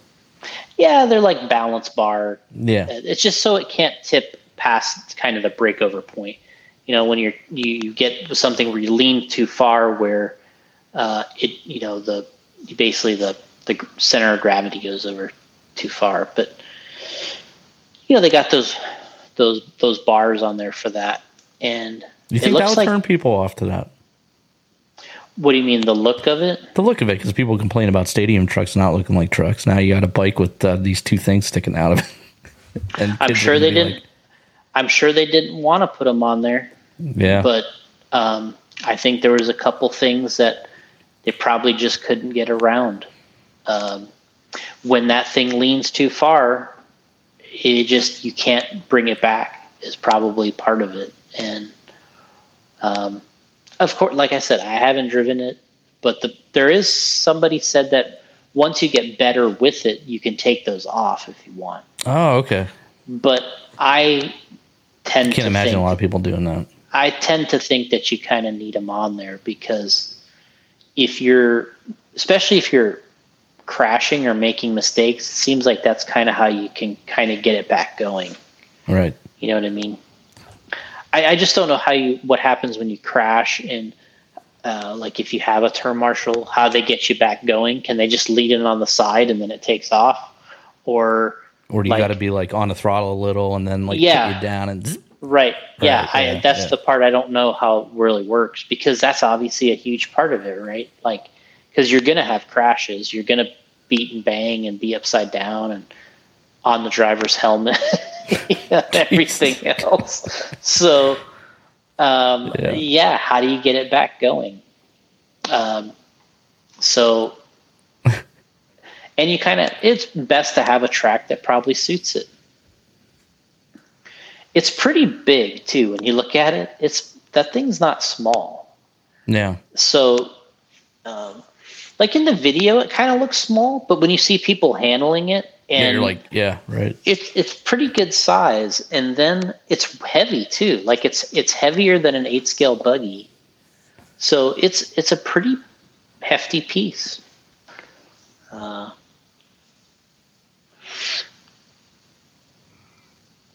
Yeah, I don't know much more about. I don't know what the target is. Do you want to race them? Did they make it to race it, or is it really just? Are you just showing it on a track with others, or like, that's my question. Is there a transponder mount? Is it ready to put my transponder in there? Yeah. But I know for sure they've worked so hard on this thing. I'm sure everybody's ready for a vacation if this thing is out and ready to be shipped, because I'm sure they've had to work really hard to get this thing out. And what really kind of I liked about when I watched the video was there's a couple details. Well, there's a lot more than just a couple details, but I don't know. Have you watched the long video? No, not the long one. If you watch that, you're a video like research kind of like information. That thing, you're gonna you're gonna be into it after you watch that video. I'm gonna pre-order one. Yeah, because there's all the inner workings of how it works, the front shocks, the forks, the front brakes, the rear chain, the sprocket thing, like the rear shocks, the rider, the actual dude that's on it, what that's made out of. It has clothes. Like, it's pretty freaking cool. I'll have to check that out. And they're saying the price about $600, which I actually was expecting it to be more than that. I think that's a pretty fair price, considering I want to say that's the price that comes with a battery also. And that's pretty good. I mean, there's a lot of stuff going on with that thing for $600. Peter Bartell's asking, do you think it will bring outdoor 10-scale racing back? I thought about that. If you kind of have to have a vehicle to go alongside it, would probably help. Like if there was some type of off-road 10-scale car that you could run alongside of that, maybe. That's what you need, though, is you need something that works well in those conditions that can kind of be paired with it. So you build a track that's specific for this bike, but then you could run any RC car on it, then, 4-wheel RC car. Yeah. But it needs to kind of work pretty well also. The 10-scale stuff we have currently, 2-wheel drive anyway, they're not really made for that. They're really made for prepared tracks. I think this will, John Bolton, I think this would work great on the Hobby Haven track. Yeah, I think what you're going to see is you're going to see people making specific tracks just for these things, because I don't think you can just go out and have a really good time at a big 8-scale track or a small 10-scale track with this. I think what you really want is you want to build a track for them so that that kind of suits the strength of that vehicle. So however it's designed and whatever the limitations are, you kind of need to build the track around that. And then I think that is probably what we're going to see. And I would imagine some of the first people that are going to do it is going to be like Joey the Dirt out there. Joey Christensen with the Dirt. I think he might be one of the first ones. I would say that he'll probably build a specific track for it. And you're going to see a bunch of them right away. That's for sure. Dustin saying the quarter scale ATV. ATV has to come next. So let's one. I thought about that. Really? Yeah, ATV. Yeah, I thought about that. You could have like basically what he's just saying is a 4-wheeler. Yeah. So you have the dirt bike, and then you have the 4-wheeler. Those are your classes. TORs. One thing I was talking to Spencer about, the only thing I can think of that the only negative to this is when I see RC cars, 4-wheeled RC cars, I think that they are better than the real thing, right? RC cars actually work better than real cars. They're faster, they jump better, they land better, they do incredible distances. I think that RC cars are actually sort of like a fantasy version of a real car, right? Like, you can't jump, the distances that we do with RC cars with a real car. You can't turn into corners and land and do all these things because all the drivers would be dead, right? Because the RC cars work so good. And to me, with this motorcycle concept, it's not, I think it's hard to make it as good as the real thing, right? I would think that the real dirt bike with a human being controlling it is still better than you can make the RC version, because of the human being is such a big factor in the performance. Right. Whereas in the 4-wheeled RC cars, they're better than what they're representing. And in this situation, you actually probably have to make some compromises because of just the physics of the whole thing. So that's the only thing I could think of that we have the advantage of what the other RC cars is they're better than real life. They're kind of a fantasy, and then the other thing, maybe it's not quite as good as the real thing with a human being on it. And so you have to, there's some compromise there, or some fantasizing you have to do in your mind, right? Like, I could do that. So, but that was one thing I had thought of. But then the other thing I thought of before we get to that was, one thing about it is this opens the door. If they have developed a lot of this technology, one thing I thought of right away was you can do the MotoGP version of the bikes, which is the road bike racing, right? Which is, you don't have to really worry about as much of the jumps and stuff. Now it's just high speed. Yeah, but they have them, right? They do have them, and I think, but with this, the technology that they're getting, perfecting, I guess you could say, they might be able to wrap that up into a different kind of bike. So now you have the dirt version, and you have the street bike, or the asphalt version, or the MotoGP, or whatever you want to call it. It might actually work better in that situation, because you don't have to worry about so much about the jumps and the dirt and the, you know what I mean? Like all these things that they had to do, like they might actually be able to make that one even better. Yeah, but all these guys are motocross fans. So correct. That's why they made it. Right.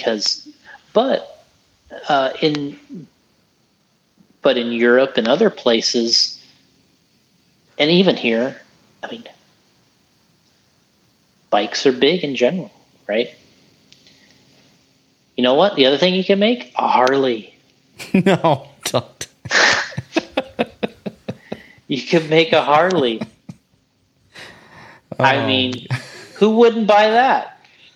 I know somebody that would buy that. That's you put one of those. You put one of those sound boxes in there that sounds like a Harley. Yeah, that's one way to get our friend Brian Roeder back into RC. He'd be there.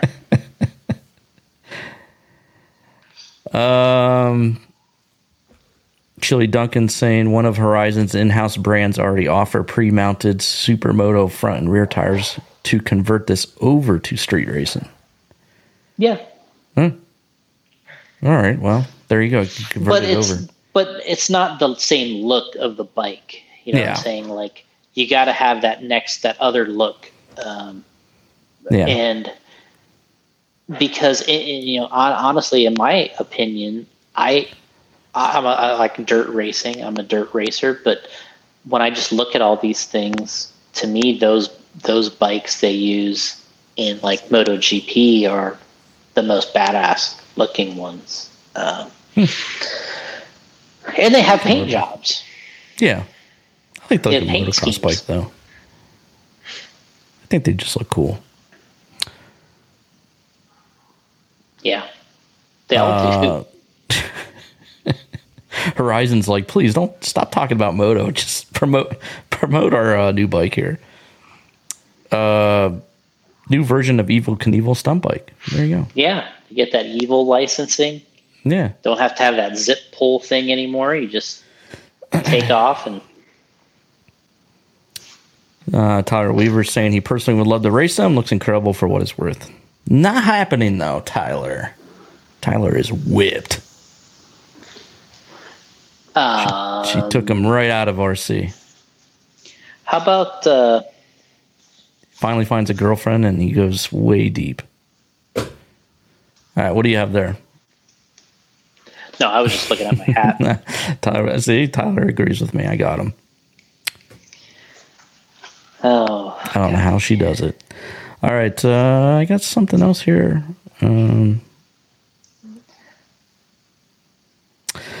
Jason was mentioning that the electric rally cars at Visions really backs up what you were saying about RC looks better. Well,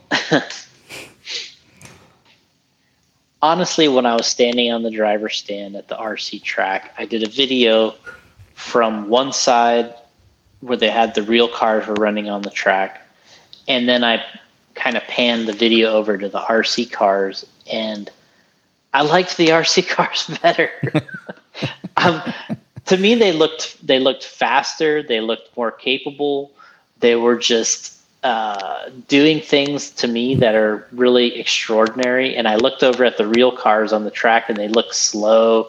They have no traction. They just look super heavy. And like if they do the wrong thing, they're just going to do a donut. And they have a hard time with the jumps. And I look at the RC cars, and they look absolutely amazing. Yeah. And but there's one thing of being in. But then actually, what's funny, the funny part is when you put it on video, like when you look up and you're watching it on video, you would see the real cars on the video, and you're like, this looks way better on video. And the RC cars don't look as good on video as they do in person. So I was like, oh, this is where we're screwed, because the real cars look so good on television. Oh. They film well. They look good. They look, and you can read everything. You can see everything. And then the RC cars on video don't look near as good. But in person, when I'm going back and forth in person, I think the RC cars look much better and more capable. That's pretty weird. Yeah, it was actually kind of fun to do that. And the other thing I noticed with the real cars and the rally cars, and they had everything out there, but they had to redo the track all the time. I was talking to Paul while the race was going on. I'm like, this is, we're like partway through the day, and I'm like, this is the third time they're redoing the big track. All we've done on the RC track is they water it just to keep the dust down. Right. Like, we just keep racing. We change tires and we adjust for the conditions. And the real cars were really more track sensitive. Like you could tell they had to have the track a certain way or try to maintain it a certain way for everything to work a little bit better. They hated the blue groove. When a second that the real track started the blue groove, they were out there with the graders and the water trucks, and like they were tearing that thing back up. Right, where you guys love it. And on the RC track, we're just like, blue groove, yes, let's just switch one harder tire, let's rock and roll. We're going to set track record. Wow. And, and like they're like, oh, hold up, let's redo the track here. Wow. So, yeah, I mean, it's funny because that's like when you watch them both together. But that key, man, watching it on television, I look up and I'm looking at the monitor and Brandon's trailer or wherever it was when they had the real cars on. I was like, yeah, this looks pretty good on TV. Yeah. Then you look at the RC versions, you're like, well, I get it. Maybe we need to decorate it like a drift car track where it looks like a real scene, like a real street scene or something. Decorate the outside and the inside so it looks like when it's on video, it looks like It's funny you said that because Jason mentioned that the full-size cars was like watching drift cars inside a mall. Yeah, that's probably what it was. Yeah. That's interesting. They just do not have the overall grip and of the RC cars. It's amazing. Like when they're accelerating, it's like they have just zero traction compared to the RC cars. Like when they're tracked, where they have to go uphill in sections, when they have to like run against, when they go uphill. I mean, they are really like on the gas, tons of wheel spin, getting those things up the hills, and the RC cars just thrive in all those situations. And that's what I'm saying. Like, our RC cars just so outperform the counterparts, the real counterparts, that's what makes them kind of impressive to me. So, wow. We'll wrap it up here soon. Jason Santos says, I don't know where Tyler Weaver lives, but I could probably get him to pit stop before Gotti. That's true. Oh, man. Yeah, Tyler Weaver, he'd be sucked right back into. Jason gets him dialed in, and it'd be over. He'd be back out there. Weaver's getting a divorce. And it's over. Oh, how great that would be. I'm back, baby. He's like, I'm back. I'm back, baby. The wife took the kid, and she's gone, but I'm back. I got a dirt bike and an 8 scale. Love to see it.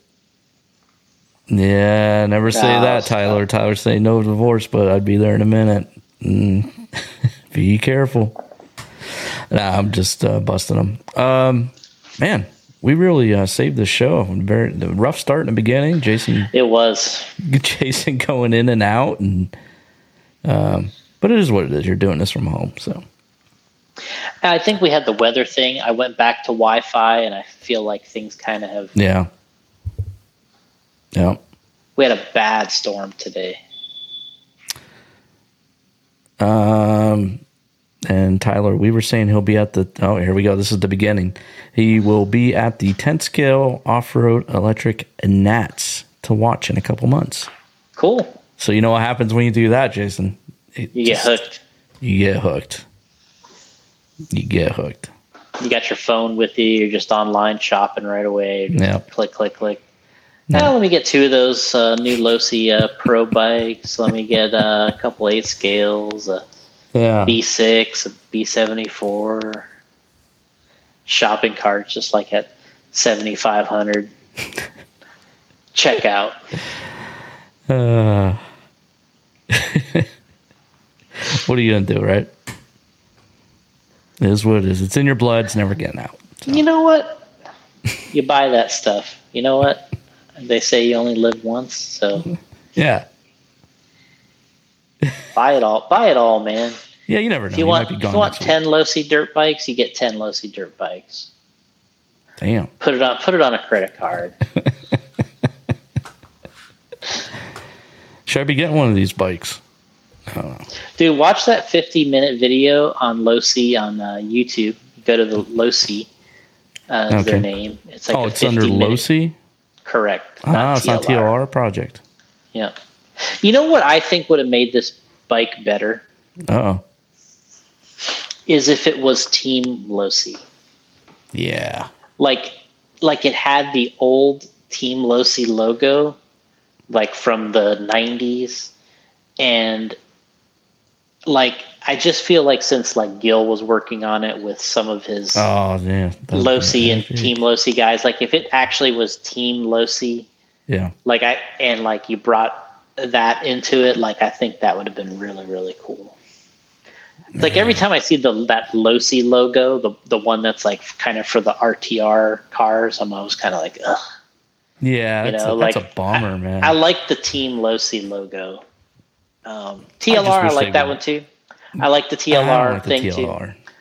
But it's like, to me, if it was like, you could have like just crashed the internet with like not only having that, but then it was like Team Losi. It would have been like, oh man, here we go. Yeah, that would have crashed the internet then. Dang. That's a damn good point. I should email that in. Yeah, go ahead. I'll let you have that one. Can I? Yeah. You'll be on there. I'll be on there right now as soon as you show me. Yeah, you'll be sending it over. Yeah. You know what I thought was a good idea? Yep. Because you know what made me think about is when I saw the rear fender and they had just the regular Losi logo on there, and I was like, man, what if it just had the old Team Losi logo? That would have been so much cooler. That would have been epic. I just wish they would have used that, but I guess they had their reasons. Going TLR. Yeah, they separated the two names and brands. I'm not a fan of the TLR, so not a fan of it. But maybe that's just because, maybe, yeah, like you said. Back in the old days, I just like that. I like that logo and everything. What are you going to do? Can't bring it back. No. I guess you could. Well, you could, but... They could have. All they had to do is ask you, what should we do here? You got any ideas for this project? Yeah. Well, in all reality, these companies should check with us, especially me. They should. They don't know what they're missing out on with your emailed suggestions. Hey, it's legit, man.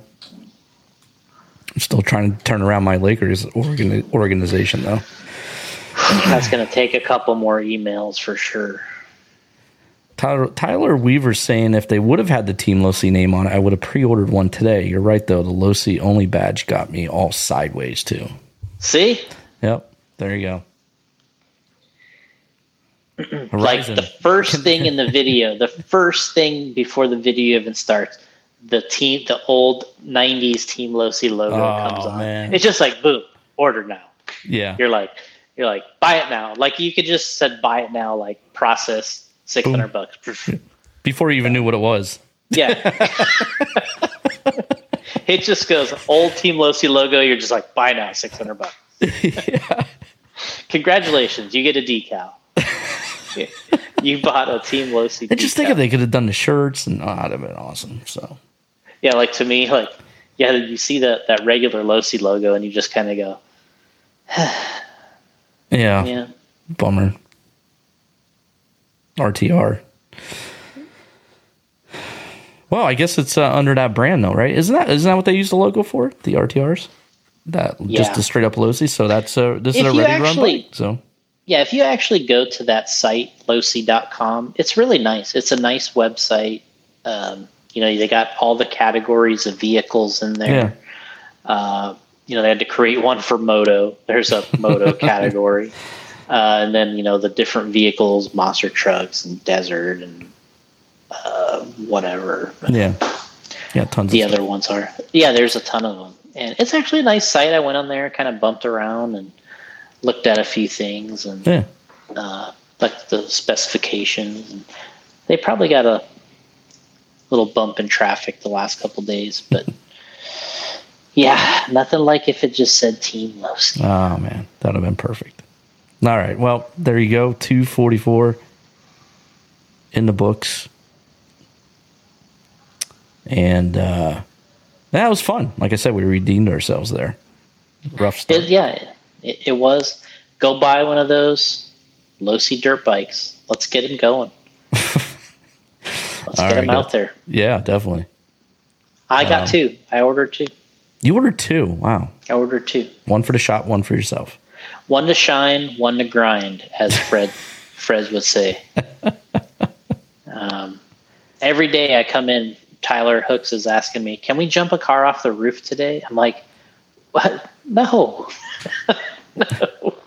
We're not jumping any cars off the roof today." Wow. But now he's gonna be like, "Can I jump a bike off the roof?" Yeah, let's jump the bike off the roof. Yeah.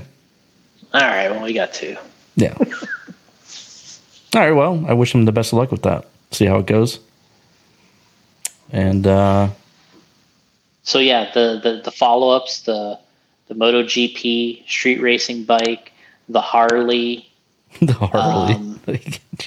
Jeez. Just thinking of possibilities with the Harley. You can add the little baskets in the back. You get all these accessories. The accessories. That'd actually be the best for us. We can just accessorize that thing. Yeah. Forever. You get the sound box in there making the Harley noise. Blah, blah, blah, blah, blah, blah. Yeah. Drag bike. Look at, he's got drag bike already. We got. Oh my gosh. The other thing is like, no, just worry about ours. Just pre-order that. You could do the other thing I thought of. Classes. Today I was behind a guy with 2 jet skis on a trailer, and I was like, man, I bet you they could make a jet ski with this technology, and you have a rider on it, and you could, you know how the guys now do the stunts where you jump into the water and you come out. Yeah. I'm like, that's what people want to do. Right. Make one of those next. That'll be after the Harley. Oh man. All right. Well, then you could combine 2 things. You could combine the Harley with Paul's idea of the Evel Knievel bike. Right. Yeah. I mean, there's possibilities here are endless, man. Whew, man. Well, like I said, Horizon doesn't want to hear all that right now. They just want you to concentrate on the motorbike and pre-order that and see what the hell happens from there. Do I email these suggestions in, or are you emailing them in? Or I've suggested stuff to Horizon in the past, and they have not responded to me. So I think you would get a better response. But the response has been rather chilly for you, huh? Yes, exactly. I guess they feel that I'm not in it no more. I don't shouldn't have any say in anything. But if they ever need any help and they would like business to spike upwards a little, just let me know. I mean, your last good idea was the yo-yo, right? That was no. Don't put that on me. I thought you submitted that. The Team Losi yo-yo. Yeah, I thought that was one of yours. No, that was not. No, that was not one of mine. Don't put that out on me. The bomb. The Losi, the bomb. The bomb, and then there was the creeper or something. Yeah. There was another. There was 2 or 3 of them. Yep. The creeper. Unbelievable. I can't believe we got a bunch of those in at Trinity at one time. We had to sell them. Did they sell? No. No, they did not. I heard they sold like $1 million worth of those things. Well, I mean, maybe on the East Coast here we didn't sell. Maybe on the West Coast they did. So. I think they got them into Toys R Us. I heard they got them in. Yeah, I heard they got them into Toys R Us at the time. Well, then maybe they did sell a bunch of them. The Grim Sleeper. But you weren't selling them to hobby shops at that time. The Sleeper. What is this? The Sleeper. The Reaper. Was there like a cherry bomb or the bomb? Yeah, I don't remember. But wasn't it somebody working at Losi that was into that, and that's how they got into it? He was like a yo-yo champion or something. Yeah, I know they had a pro guy that came to the Chicago show and did yeah, that's right. They had the pro there, but I don't remember how that actually started. Yeah. Huh. Oh, Chicago. Gotta love Chicago. You still gotta come through Chicago. Yep. That's what Jordan the video game. When they debuted the video game at Chicago, I was never so disappointed in my life. And that coming from you would like your credibility in that end of things is just like it's like, I don't know what to compare it to. I remember Jack Johnson asked me what I thought of it, and I was just kind of you threw up on him. I was just like, what's going on here? What am I don't want to be rude, but what happened to what I heard like 2 years ago? This was going to be like an RC. It was going to be the bomb. Yeah, it was going to be the bomb. And I'm playing it, and there's like a snowman throwing snowballs. I'm like, Jack Johnson's like, what do you think of it? And I'm like, I'm just going to go back over to the Trinity booth and catch you guys later. You're like, brutal comes to mind. I was just like, you got to be never going to recover from this. I was so jacked up to go see that because that's where they first showed it. Mm-hmm. You didn't have internet. Well, you did have internet back then, but not like today. Right. All right. Wow. What was it called? Was it just called Team Losi RC Racing or something? Yes, correct. Yeah. I have a copy here. I'd never even seen it. I've only seen the cover. Just go on YouTube and watch some videos. And you're going to love it. I think I just knew better. I know what I wanted at that time, and it was like a simulation of what we're, Mm-hmm. Man. All right, we got to get going. We're 2 hours and 36 minutes in, and people are going to argue. They're going to complain that the show's too long. They're going to look for a part 2. You want me to break it up into 2, 1 hour here, 1 there. So. Yeah, you're going to have to title this what we talked about. You got to have the Losi Promoto. Should I put Visions first? Well, actually, we didn't get into Visions.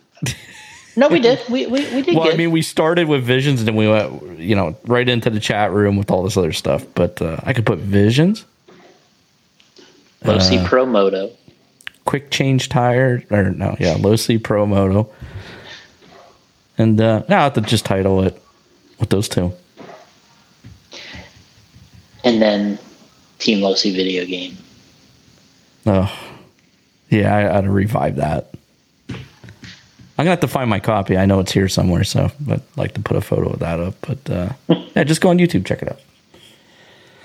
All right, Jason, that was 2:44. We're going to now you're leaving this weekend. Was it this weekend? No, next weekend. I don't have anything for like a week or so around, so we'll be able to knock out another episode. Part 2, if you will. Part 2, right. All right, well, I appreciate everybody joining us in the chat. It was a good night in here. It was fun. Mm-hmm. A lot of interaction, and I appreciate everybody joining in and downloading the audio version. I see that. Everybody's doing that. And don't forget to head on over to YouTube, too. Radio Impound. Try and grow that a little bit. Yeah. Give us a like. Spread the word. Tell a friend. And we'll catch you on the next episode.